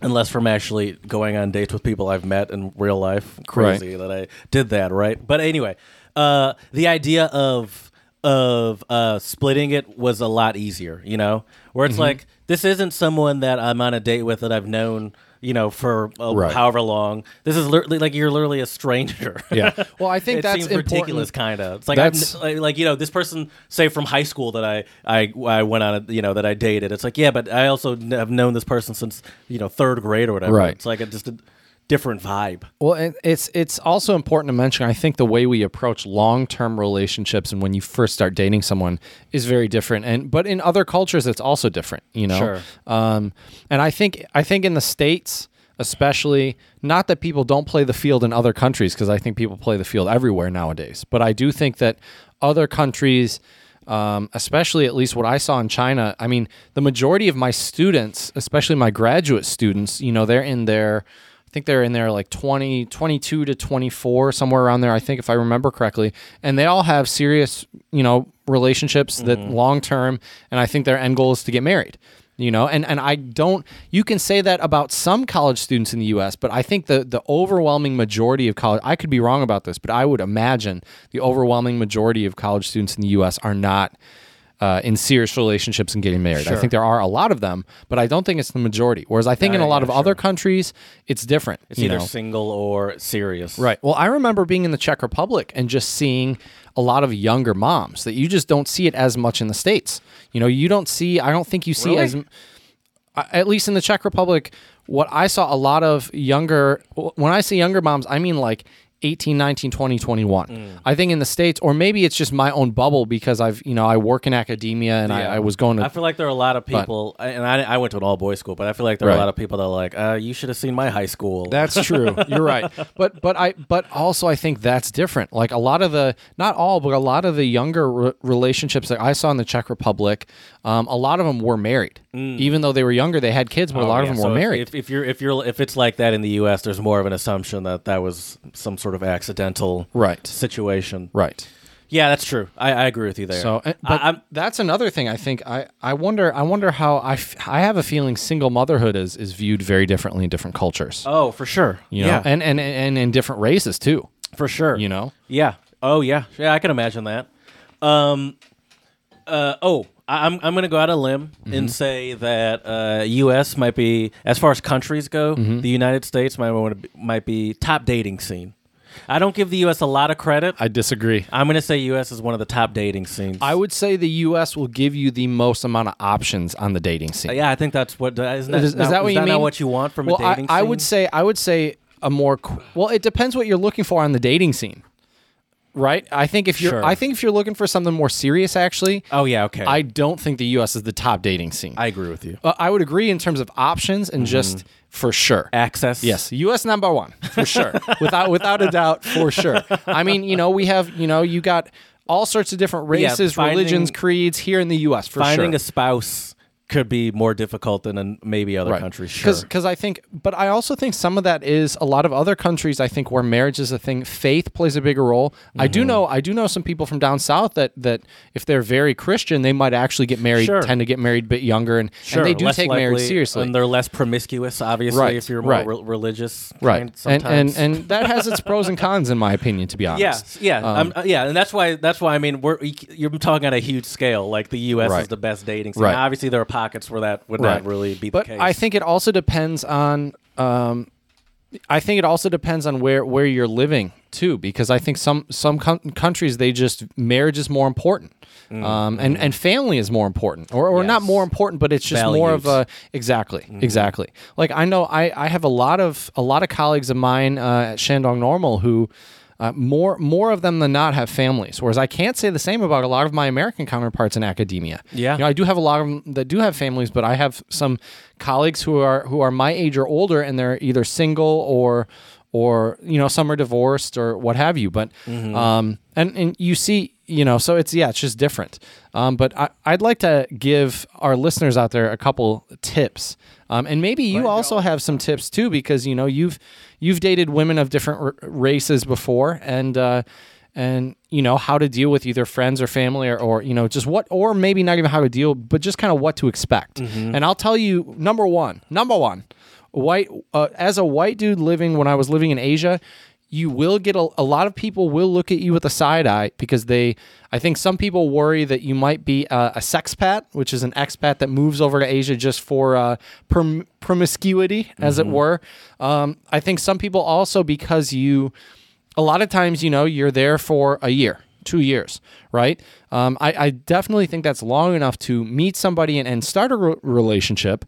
But at the same time, I think a lot of people are concerned, which makes sense. They're worried that you might meet their son or daughter, fall in love, and then they move with you to your home country and they never see their children ever again. Yeah. And I think you have to be very aware with cross-cultural relationships that you have to factor in that it will be more expensive to see family or see your in-laws. There will be visa processes you will have to go through. You might have to get married in multiple different countries in order for it to be legal everywhere. There's different customs. There's different customs about the wedding ring, the wedding ceremony, how much money you need to spend. Some cultures as well, you might even need to give the family, if I'm talking as a man here, you might have to give that family of the woman some money or a gift, and to some of our American listeners, they might think, what are you talking about? You're crazy. But that is it's just a different cultural custom. I'm not saying whether it's good or bad. Yeah. But one of my biggest tips, I think, with cross-cultural dating is try to learn some of the language and try to meet some of your either potential future boyfriend or girlfriend, or if you're already dating them, their friends. Because I think especially if their friends are from a similar culture, that's a good way to like ask questions. I remember asking my ex's friend Olga some questions, about my ex and about like customs and how that works. And I would say a big thing is, at least to me, it feels like you have to. An effort has to be made to understand the other person's culture, or to like for sure, because. I think some of that has to be self-taught. Like you can't rely on your partner. It needs to come from within. Yeah, yeah. And I think if you actually care about the person, then that should be like it comes pretty naturally. It should come naturally because that's really the only way you can get to know someone is if you actually understand their family and culture. Right. Well, I'll be honest with you, man. I have to give my first serious girlfriend Katharina a lot of credit for my German abilities because I kid you not, dude. We talked on the phone every Saturday when I was in high school. We dated for about a year or 8 or 9 months. We talked on the phone every Saturday for like 2 to 3 hours in German. And it was funny. We would sometimes try in English, and this is no discredit to her, but we would try in English, and she was just a little bit more shy about it. And I really wanted to learn German, so I kind of liked it. So we just kept, and I kid you not, dude. I was actually sitting right in this place. Right in front of us here at the Blue Azul Moose Studios, and I had the German dictionary website open in front of me, so when she would say words or if there was something that I didn't know, I could look it up real quick. I do that sometimes in those... in Kaffeestunde? Yeah, I do too. I keep it open still now, 15 years later. About that last one, we didn't talk about it. We don't have to, I guess. But that girl, the new girl... Let's talk about her next episode. Okay. We'll talk about it. Was really good. Is that all you needed to say? Because that's her all I was going to mention. It was just surprising. Right. But yeah. So we can talk about it next episode. Though. Right. But I think what were we talking about now? You made me lose my train of thought.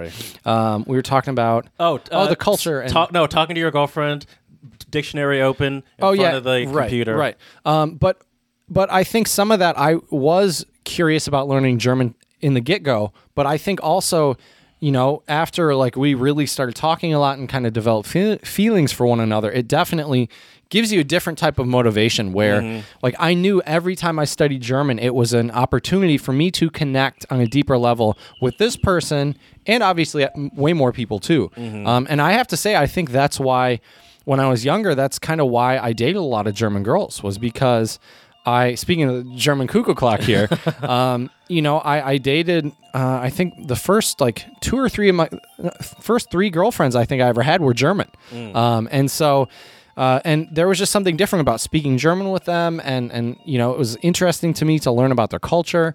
And I do truly think if I would have moved over to Germany, I don't know if those relationships specifically would have worked out, but I think I could definitely happily date a German woman for sure, because we are able to connect with the language. I think that's super important, for the people out there who, like, I had a buddy of mine tell me, I would really love to meet, go to like South America and meet a girl from there. And I asked him, I said, well, do you speak any Spanish? He's like, not really. And I'm like, well, dude, you need to learn it then. Like there's like, he just knows that they're beautiful, attractive. Right, exactly. And he could have just said, I want to meet some hot chick. And it kind of almost would have been the same That's thing. fair. That's true. For sure. That's basically what he's just saying. Yeah. I mean, it is 100%. But I think you need to look a lot deeper than that. Yeah. And there is something too, I think, about like I'm very attracted to women of different countries and cultures because there is a level of it's just different, like I can meet girls, white girls from Michigan anytime I want, but how often do you get to meet someone from Colombia or Brazil or Ukraine or wherever, Czech Republic, so it is different. But I can tell you, at least in my experience, Jared, the further east you go, I definitely think it's a little bit more traditional, and definitely as a guy, you are expected to make the first move, to foot the bill, even to approach, talk to the girls, a lot of countries. And what's interesting, I was talking to a guy I used to play soccer with who was Colombian, and he was telling me, he was like, dude, in Colombia, like, women will flirt with you, and they're very kind of flirty with the way they kind of their gestures and mannerisms. But he said, but you have to have the cojones to go up and talk to them. Like they'll give you some signals or some signs, but they expect you, and it's a cultural thing. Sure. But I feel like in the States now, I feel like a lot of women, if you approach them, unless they find you attractive, if you approach them, they're Sometimes already it feels a little aggressive. right. Yeah. Right. Whereas I think in other cultures, it's not viewed as aggressive or as That's the man's job. right Is to make the first move. right and Yeah. right and but the thing is American girls aren't going to make the first move. Like I don't think I've ever been approached out in the street where a girl's just come up to me and been like, I haven't either, but I thought that was just me. I don't know, dude. I think even There's also, but there's just here's the other now thing. we get into misogyny though, because there's also like there's catcalling going on all the time, and it's like yeah, well, but see, I'm not talking about catcalling. I'm talking about respectfully. Sure, I understand what you're saying. Approaching somebody. That I think that's different than catcalling. And I think the other thing is too is that I think as Americans, what happens? I think it's interesting. I think on the surface we're very. We, as in the stereotypical American, tend to be pretty friendly and talkative, especially if we're talking about the Midwest. But then the moment it comes into dating a little bit, I think there's a different dynamic. And I think because there is, you approach somebody because you find them attractive. I mean, the end goal might be to have a little, physical intimacy with that person. And I feel like other countries, they just kind of accept that. Whereas here in the States, we pretend that that's not what's happening. Right, right. Whereas I think if we just were more honest with ourselves and with other people, maybe it wouldn't have the same kind of stigma, Because, it's like, well, yeah, like you said, in some countries, that's just kind of the man's job. Yeah. And it's like, and I feel like in the U.S., we have this sadly... we have the term incel, right? Involuntary celibate, where it's like, well, maybe if it was more culturally appropriate and right now it's different circumstance with COVID, but, beforehand. I didn't think I'd get to the point of the episode where Chad sticks up for incels. No, I'm not sticking up for them. I'm not sticking up for maybe them. Maybe if women weren't No. That's not what I'm proud. saying. No, that's not what I'm saying at all. What I'm saying is, and the reason why I'm getting serious here, Jared, is I do not want my words to be twisted. What I'm saying here is that I feel like a lot of dudes even feel kind of creepy or pervy to talk to a woman, whereas other cultures, it's just not viewed in the same light. That's all I'm trying to say. Before you get us blocked on YouTube and banned because shadow banned, I understand that. I actually, right. I think I felt that way sometimes too, where it's like I feel like a creep approaching this person, right? Know? Exactly. It's just easier not to, just, right? Like, because on the off chance, on the likely chance that they're not interested, right? It's just it's now it's weird where it's just for sure. But there's also once again on Twitter very popular the shoot your shot, right? But that's in the DMs, right? And that's different. That's well, yeah, but that's a whole nother thing.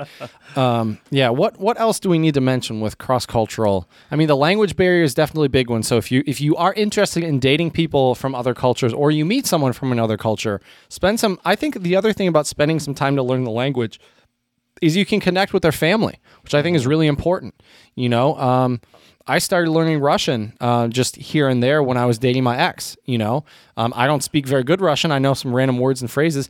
I can read Cyrillic, which is fun. But I think there is something about take that effort, because I do think it's important. I think that's really the main thing to me is just that that you have to be like if you are like you have to be willing to learn is really the main thing, and be open-minded and not too judgmental. Yes, and not too sensitive, because right, something might not go your way, but it's like, oh, that is not offensive. My number 2 thing though would also be transparency and communication. Yeah, that's good. You need to, which the communication kind of nicely dovetails from the language, learning the language. But also communicating and state your intentions. Right. Because, different cultures will have different, And if it's not stated, and you from two very different cultures, right, it could go badly. There, you could be, say, getting into a relationship and assume, me as the American, I assume it's casual, Right? And then it's like, oh, I thought this was like we're on the road to marriage right now, and I didn't even realize it, right? And some countries and cultures, it's more acceptable to get married more quickly. I think in the U.S., especially with our generation, we tend to not rush time. it, right? Yeah. Which I think is a good thing. Marriage is a life. I truly believe you should date somebody for at least a couple of years before you get married, because I think those first 3, 4, 5 months you date, you're still kind of in that honeymoon stage. Yeah. You're both on your best behavior as well. Yeah, let's be honest. Yeah, you're not really. Especially if you're not like living together. It's like you don't really know what this person's like. Right. Another thing, though, I think that's important to keep in mind is kind of gender roles and expectations in different cultures, and understand how that works in your own specific context and relationship. What I mean is, for example, my uncle... And how it aligns with your morals, too. Like Correct. Well, let me give you an example. So my uncle... his wife was, sadly, he passed away a couple of years back, but she's Japanese. Moved here from Japan. An amazing woman. I love my Aunt Masai. Shout out to you. She's not listening, but shout out to Aunt Masai. She's the greatest. But she grew up in a time and a culture where basically. On her first husband, who was Japanese, I mean, she waited on him hand and foot. Did all the housework, all the cooking, raised the kids. Took care of not only her older parents, but his older, did all of these things, right? And then, sadly, my uncle, passed away from cancer, and she took care of him and did a lot of this, and she's an amazing woman. But my point here is she would, because she's from a different culture, she thought it was expected. And a lot of times my uncle had to tell her, like I before he got really sick and he was able to do a lot of things for himself. Take care of this. Right. And he was like, you don't have to always come behind me. Right. Yeah. Or like, you don't have to, like, a lot of times, like, my uncle was out doing something with my other uncle, his brother. They were out doing something when they came to visit. And my Aunt Masai was like, oh, yeah, we were all about to eat. And she's like, oh, no, I wait for Steve. And we're like, no, Masai, you're eating with us. But it's like, it's just a cultural difference. And we told her, we said, look, it's not like, my Uncle Steve is going to get mad at you because, you ate with us. But these things are just ingrained into her. Right. It's not even like, right. She's like, what do you mean? This is what I always, right. This is what everyone always does. Right. And I think the most difficult thing sometimes with a cross-cultural relationship is how you navigate that, because some people might, because they're brought up in that way, they might either want to do it, or some people might like to do that. I mean, some people do like to take care of their significant other, which, but that's what you have to figure out. There could be a world where your aunt could say, listen, I like doing this, so you don't have to tell me not to do this because this is how I feel. Like this, I want to do this. Right. And I'm not saying she did or didn't, but that could be possible. Exactly. But I think in different cultures and the way we view that is different. Like, I think in the U.S., for example, if you're a woman and you want to do those things, and obviously I'm not a woman here, and I'm not trying to mansplain for the ladies or speak for the ladies,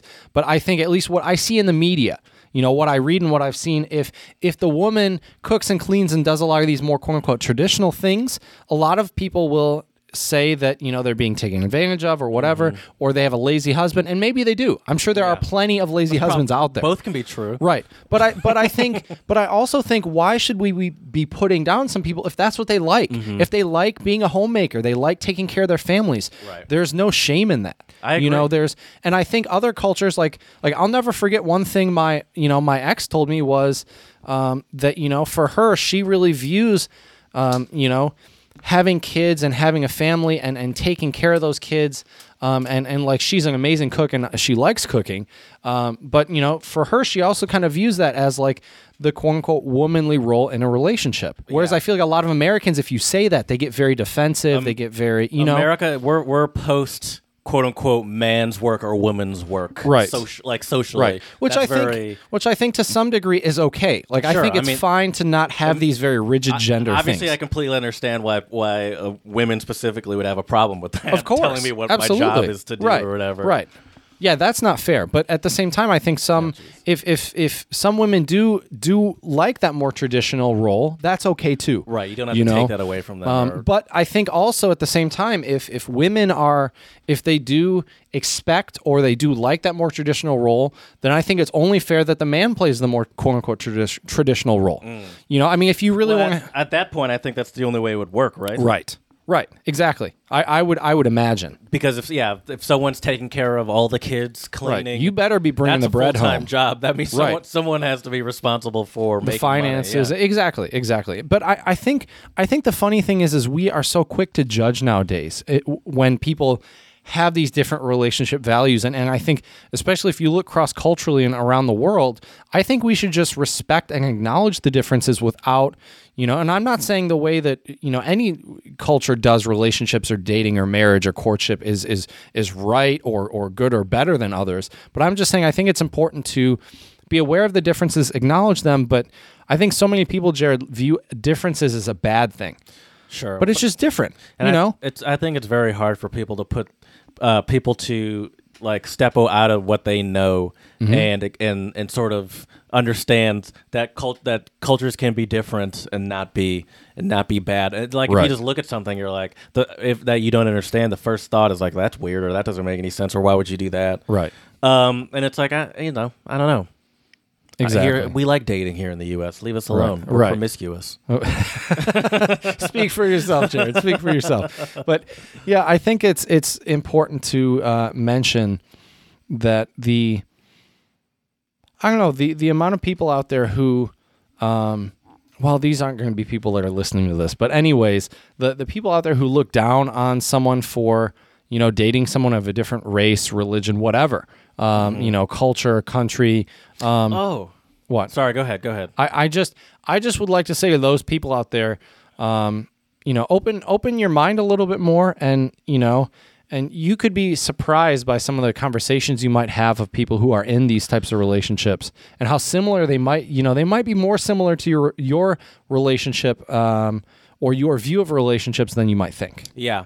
I mean, we don't have to do this now. The episode is coming to an end, but I totally forgot that I found excuse me. I was just scrolling through Reddit and I found Ask an American. Ooh. And some interesting, there's this one interesting thing that I found was someone asking, I think they were from England, asking to explain the base system that we have here in the U.S. The base system? First base, second base. Oh, that's a funny one. They're like, that makes no sense to me. It's like, does it make no sense to me because I'm from England and I don't understand how baseball works? Yep. He's like, do I have to understand the sport? And I was like, you don't really have to understand the sport. You just have to know that there are 4 bases on the ground, really. Right. And then... but I feel like people's measurements of the 4 bases can be very different. Sure.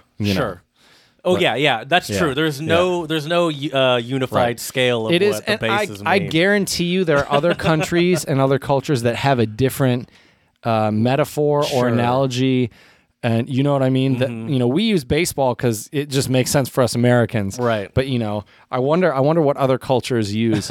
Yeah, but I wonder, does that go back to promiscuity again in the States? Yeah. I feel like I mean, it does seem like... speaking of a promiscuous culture, it does seem like the promiscuous culture would have fun ways of explaining different sexual acts that we're doing on each other. Right. So yeah, that would make sense to me. Sure. One other thing I forgot to mention though too is I think with cross-cultural relationships, there is this idea of I think in the West, especially in the States, not everyone, but a lot of people marry for love. "Quote unquote," marry for love, whatever that means. Yeah, sure. Whereas I think a lot of other countries and cultures, they don't necessarily marry for love. And you can interpret that how you want, whether it's good or bad. I'm not going to tell anybody what to think. Pragmatic of a decision, right? But at the same time, like I wonder though too. Okay, so maybe you're in an arranged marriage, or it's not arranged, but it's through your or whatever. However it happens. I wonder which ones tend to work better, and I wonder which are better. Yeah, because I feel Unfortunately, we'll never know. No, because as I mentioned before, it's not like you can just compare like divorce rates, right? Or like stuff like especially that. cross culturally, that's pretty difficult, right? And especially in these cultures where they're arranged and they're strongly religious. It's like divorce is not as easily reachable as it is here in the U.S. Yeah. So I think let's. I would like to give a couple last tips for our listeners out here. Please. If you come to the States, I think dating, definitely approach it more casually for the most part. Obviously, talk to that person you're going on dates with. I wouldn't expect it more casually, but I would say don't expect Don't expect anything serious right off the bat. Because that what you're saying is almost being like, no, just adopt our promiscuous lifestyle. No, that's not and what get I'm used saying. to it. No, But you changed your headphones. You just When did noticed that it, right? Yeah, I'm a sneaky guy, Jared. Sneaky guy. Anyway, so yeah, that I feel it's more like don't expect people to just off the bat think that anything is serious. Right. Whereas other cultures, go into it not expecting, but just go into it being aware that if this person is dating you seriously, they might be looking for marriage, and they might be looking for marriage 4, 5, 6 months, a year down the road. And if that's be transparent with that person and tell them if that's too fast for them, because you don't want to, especially with cross-cultural dating, you just want to be very clear with everything, because you don't want. I mean, people's feelings are going to get hurt in a relationship anyways, but when you add those extra levels of difficulty with a language barrier, cultural differences, just try to be aware of those things. Yeah, I'm with you. I'm with you. So, do you want to talk about our song of the pod? Oh shoot, yeah, we haven't even talked about it, have we? Yeah, we're really going in on this episode today, aren't we? I think this song of the pod was. I'm so proud of myself, by the way. You found the song of the pod, but I was saying, I was like, there's got to be some sort of to all my ladies, out girls there around the world, and I was talking about how that's got to be one of the top sort of themes for a song, where it's about like for example, what's his name? Ludacris has "I Got Hoes" in different area codes. Oh, right. Right. But today, what's the name of the song? Don't Mind by Kent Jones. Yes. And he is a rapper singing in various languages, talking about like essentially having little conversations in different languages with these imaginary ladies. And the funny thing is, it's like beck and call, kind of like he says. Here, I want to pull up the lyrics. Just play it and mute it. Oh, good call. Good call. This is why Jared makes the big bucks, people. Well, right here, she said, "Pardon my French." I said, "Bonjour, madame." Yeah. So, the whole song, he says, I think the first thing he says is "Hola." You can hit play. Yeah, there you go. Okay. Thank you. I know how to play a YouTube video, Jared. Sometimes I don't know. Yeah, she's telling me this. But yeah, so the whole song is about, just dating people, well, dating women. I mean, it's a dude that wrote the song, right? Dating women from other countries. Where you're from don't matter to me. I say, "Hola, ¿cómo estás?" She said, "Konnichiwa." She said, "Pardon my French." I said, "Bonjour, madame." She said, "Sac passé," and I said, "Not poulet." No matter where I go, I love them all. So yeah, these ladies around the world. And I mean, I have to say, man, that's one of the great things about being a single dude when you get to travel is, I mean, you can meet so many amazing women. I can't speak for the other way around, but I'm sure it is the other way around too. There's a lot of great dudes out there. It's very intimidating for me, the Is idea of trying to like... Have you ever dated or been in a longer-term relationship with a girl from abroad or from a different country? No. Okay. I think actually, now that I think about it, I've been in more long-term relationships with girls from another country now that I think about it than Americans. Wow, that's impressive. So yeah, no, but it is. I mean, granted, whenever at least these days, especially like being in Europe, usually it's these club settings or your favorite. Yeah, and I'm not meeting anyone there, but it is very intimidating to me. Well, I don't think that's the best place to meet. No, of course not. Well, it depends what you're looking for. Well, I mean, it's not the best place for someone like me, for sure. Right. But Jared thrives with a good cultured conversation. Yeah, it's not the best place for me because I'm too busy just on the dance floor destroying. Shaking it. That's right. I don't have enough time to focus on these ladies getting in my way. That's true. But yeah, but this song is definitely something else. Don't Mind by Kent Jones. I mean, yeah, just the there's a lot of funny innuendos in there. There's a lot of it's a hilarious song, but it's also, I love all the different like foreign language phrases. Konnichiwa, hola, ¿cómo estás, bonjour. And it's fun. It is fun to rhyme different languages. Yeah, he does. it's cool. I like that. I think we always see, we respect seeing that. Yeah. Oh, for sure, especially here at the Untranslatable Podcast. Yes, absolutely. Yeah. I wonder if there's a song, like if we flip the script, is there a song out there about all the dudes around the world? Probably not. Is there? That might be a little harder to find, but I'm sure it exists. Maybe somewhere. I will say this. There was that what's her name? Like in this American Estelle and Kanye West, American boy. Oh, but that's American yeah, that's boy. very specifically American boy. Yeah, yeah, just one American boy. Exactly, just one. So one out of millions. That's not really how. That's not the generally same. how yeah. women function, though. Women That's don't. true. Mostly, you don't hear a lot about them being like, "Oh yeah, like I'm just out here going after these hoes as like a." Right, that's true. You're right. Well, but I think that's changing a little bit sure. with songs like WAP and some of that Yeah, stuff. sure. It's definitely changing. I think. a little bit, I guess it's been like that in the hip hop for a while, but that's Right. for sure. I'm with you. But yeah, so all right, so some takeaways for well, first of all, check out our Song of the Pod at the Song of the Pod playlist. The song is "Don't Mind" by Kent Jones. Fantastic tune. You'll learn a lot of cool little ways to say hello and respond in foreign languages. So to any of the ladies or gentlemen out there who are looking to meet some people abroad, check that out. Before you play that song, let me end with a couple last we got thoughts. Couple last thoughts. An hour here, left on this one, guys. Yep. We got a couple more thoughts. Number one, I think stay open-minded out there. I think that's really, really important. Regardless who you're dating, I think it's important. Also, though, don't be afraid to talk about what's acceptable. So boundaries, because I think cross-culturally boundaries can be different. Interracially boundaries could maybe also be different too. What else? What else, Jared? What are some other takeaways from today's episode about interracial and intercultural dating, or cross-cultural dating? Have a plan on what the payment situation is going to be, at least internally with yourself, before you go into any sort of eating situation. True. I hate to say this though, but I think that's more for the fellas. Advice for the fellas, I would say. Sure. Well, I guess the women have to have a plan too. That's true. Because it sends a different message whether you expect the person to pay, whether you are eager to jump in on the half-seas, right, or the ultimate move. Have you ever had a woman be like, "I'll pay for this. It's on me"? Not on the first date. No, me neither. No, not on the first date. The only time I've had that happen is in a long-term relationship. Right. Yeah. Same here, for sure. Yeah, I would agree with you. I would say though, I think it's a safe bet if you, especially to any of our American or Western listeners, if you do go abroad to Asia for sure. If you're a dude, you probably are not expected, but it's kind of culturally accepted or normal, quote unquote, to foot the bill. So just be aware of kind of the dating and cultural norms abroad before you jump in.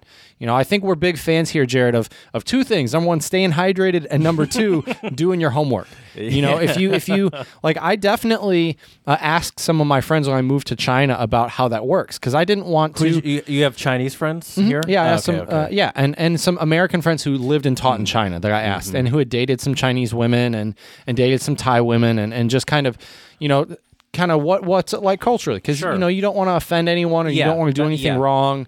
Especially that could be quote unquote culturally taboo, but at the same time, as we say all this, I think for that other person in that home country, if you're dating a foreigner, also be understanding. It goes both ways. Be understanding that there might be some cultural faux pas, there might be some miscommunication, and accept it with the punches. Yeah, accept it with humility, with humor. Definitely there are some fun stories that can come out of that. Yeah, especially just not assuming the first assumption can't be, which happens a lot. Like the first assumption is just that was meant to be an insult. Right. And it's like, Right. Maybe that's not the case. Exactly. Maybe it is. Right. But also be aware, too, of how you are perceived in that culture, because you also don't want to, like, I'm thinking more for our gents out there.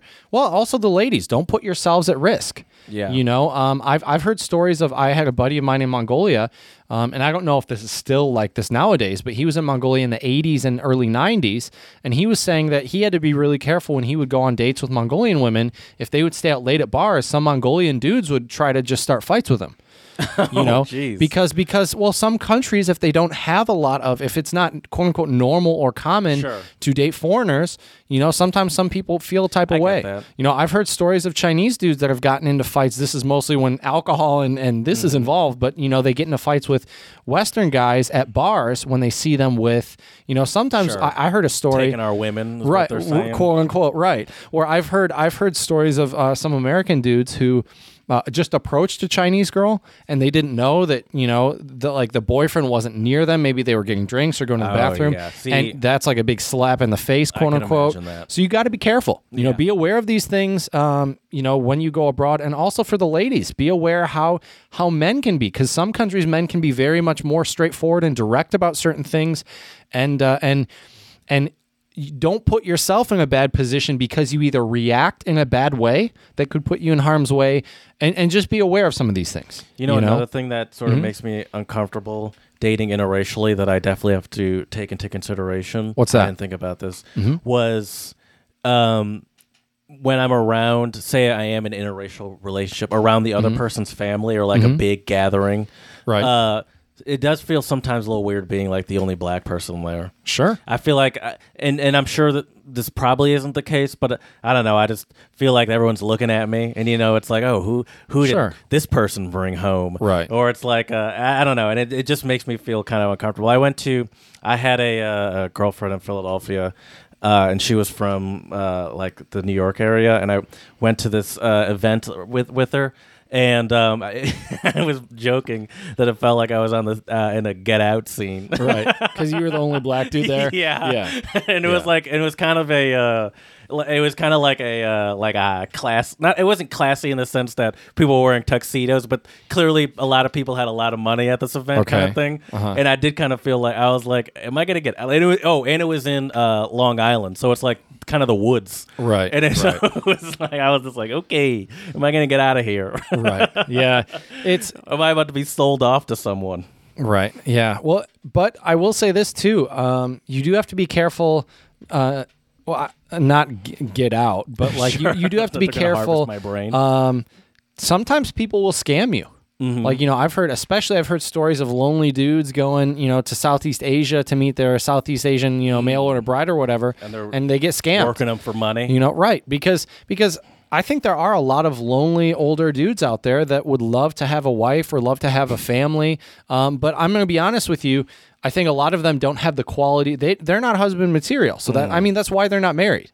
Sure, it's pretty it's pretty straightforward. That's fair. I mean, I'm just trying to spit some real facts here, Jared. And it gets real in hour 155. Right. That's when the coffee starts to wear off a little bit, Jared, and the clarity starts coming. It's not the caffeine, it's clarity. But anyways, the thing is that I think it can be. You have to be careful. Because I think whenever your feelings get involved, just make sure you're not being taken advantage of. There's a Netflix is it Netflix or these Netflix shows, but they're making whole industries off of that. Like 90 Day Fiance is all about these idiots that get caught up with people in other countries that are clearly just using them for money. Right. And I would say this, if you are attracted to, I think we're all allowed to have our own preferences. And some people, like I have a buddy who married a Thai woman because that's the type of woman that he finds attractive. The way Thai women look.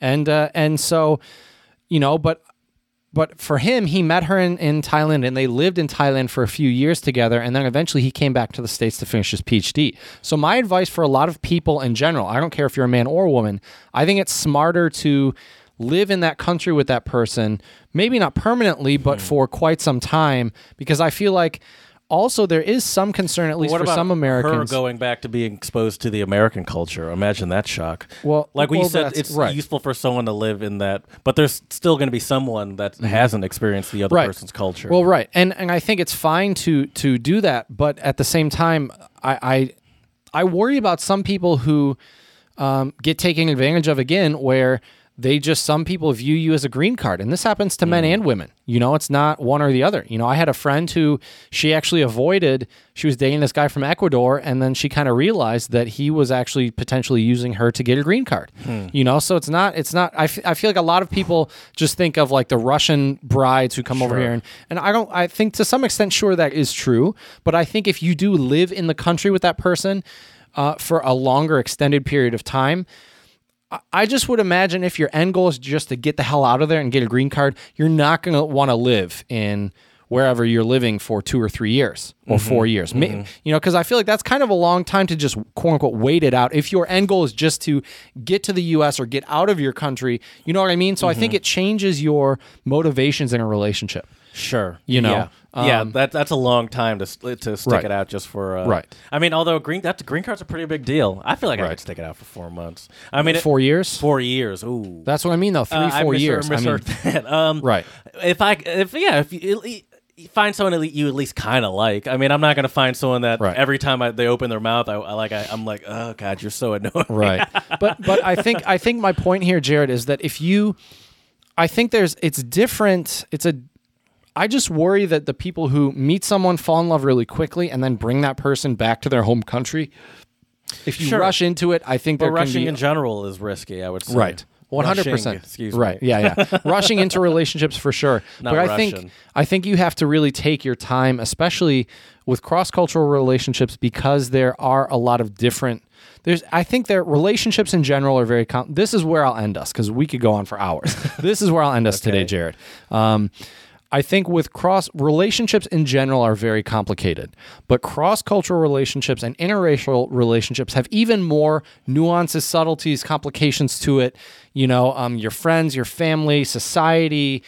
There's all these other influences and thoughts. And at the end of the day, what's really important is, are you happy? And is that person treating you right? Are you treating them right? And are they complementing your life? And I think if you can say yes to those things, I think you will definitely have a very successful relationship in general, but also to overcome some of the difficulties with cross-cultural and interracial relationships. You need to be aware of those things, not let them get you down, and really just make sure that you are working as a team. And that's where I'll end it. Brilliant. Okay. So there's my 2 cents for today. All right. Sounds good. And I think it's an important disclaimer. Neither of us are dating experts or relationship coaches. I mean, obviously those people exist get as paid jobs, to do that. How so are they experts? I don't know. Well, I will say this though: we are quote unquote experts in that we have had our own experiences. Yeah, I'm an expert of my own life. Right, and so to that extent, I think it's safe to say. I think we've covered some good things, and I hope to any of those of you who are thinking of dating someone from a different country, a different race, different religion, whatever, we hope some of these tips today will help you out. Definitely learn that foreign language if they come from a country with a different language. Have a discussion with them about their own culture, their religion, their values, what they want in the relationship, and lastly, don't make sure to. Just make sure that you are being cognizant of all these complexities that play out in these types of relationships. And so let us know how you navigate cross-cultural and interracial relationships, or how they're viewed in your country at untranslatablepodcast@gmail.com. You can find us on Instagram, Untranslatable Podcast, for all sorts of great pics, clips, and other things. Check us out on Twitter, Untranslatable1, the number 1. For all sorts of great retweets and episode info. I know Jared posts the episodes on there, so check that out. And lastly, please, 5-star reviews on iTunes and Stitcher, and let us know how we can make this podcast better for you. Would you like to hear about some more intercultural, interracial, or cross-cultural dating tips? Let us know, and maybe we'll do a round 2 of this episode, because I for sure have some more junk I'd like to say about this eventually. So let us know. Anyways, as we say here at the Untranslatable Podcast, dziękujemy, muchas gracias, shisha, and do svidania. Bad part of the song to go out on. Right. It would be. We definitely should do an episode on pickup phrases and. Oh, for sure. Because I think that would be a fun one. Right. And maybe just also like countries where hookup culture is kind of a thing and where it's not. Because I think hookup culture. Right. Yeah. Is it also a thing in like South America? Hookup culture? When I think of like probably. I would think. I think the U.S., South America. I think they are kind of similar, and some more similar. I think than if you were to go to like Japan, China, South Korea, India, for example. I think. much more traditional. Right. Because I think generally on a religious level, I think there's more similarity between the U.S. and South America. Sure. Yeah, because we're both a lot of Christian. Right. And yeah, Right. that makes sense. And I feel like faith has a lot to do with relationships and dating and how that works. Like I don't know if you were to date someone in the Middle East who was Muslim, I don't know if they can or if they would date someone that's not the same faith. Especially since I'm faithless, Right. It's, like, I think the first step would be like, oh, they're a different religion, but it's like there's no religion there. It's like I think that's a big step, and it's right there. Right. Yeah. It's like, oh, he's the devil, you said? Right. You're dating the devil? Exactly. Exactly. Yeah, I think there's a lot of things you have to think about when you date somebody but I think to some extent sometimes it can be very worth it, depending on what you're looking for in a relationship and. But I mean, it's doable if you want it. It's just it takes more work. It does, for sure. And I mean, I remember, thinking about my past relationship, just trying to think about coordinating like the visas and all that. It's a headache. Yeah. It really is. So you're already committed for the long haul once you start that paperwork. Right. Exactly. And it's it can be difficult. It can be very difficult.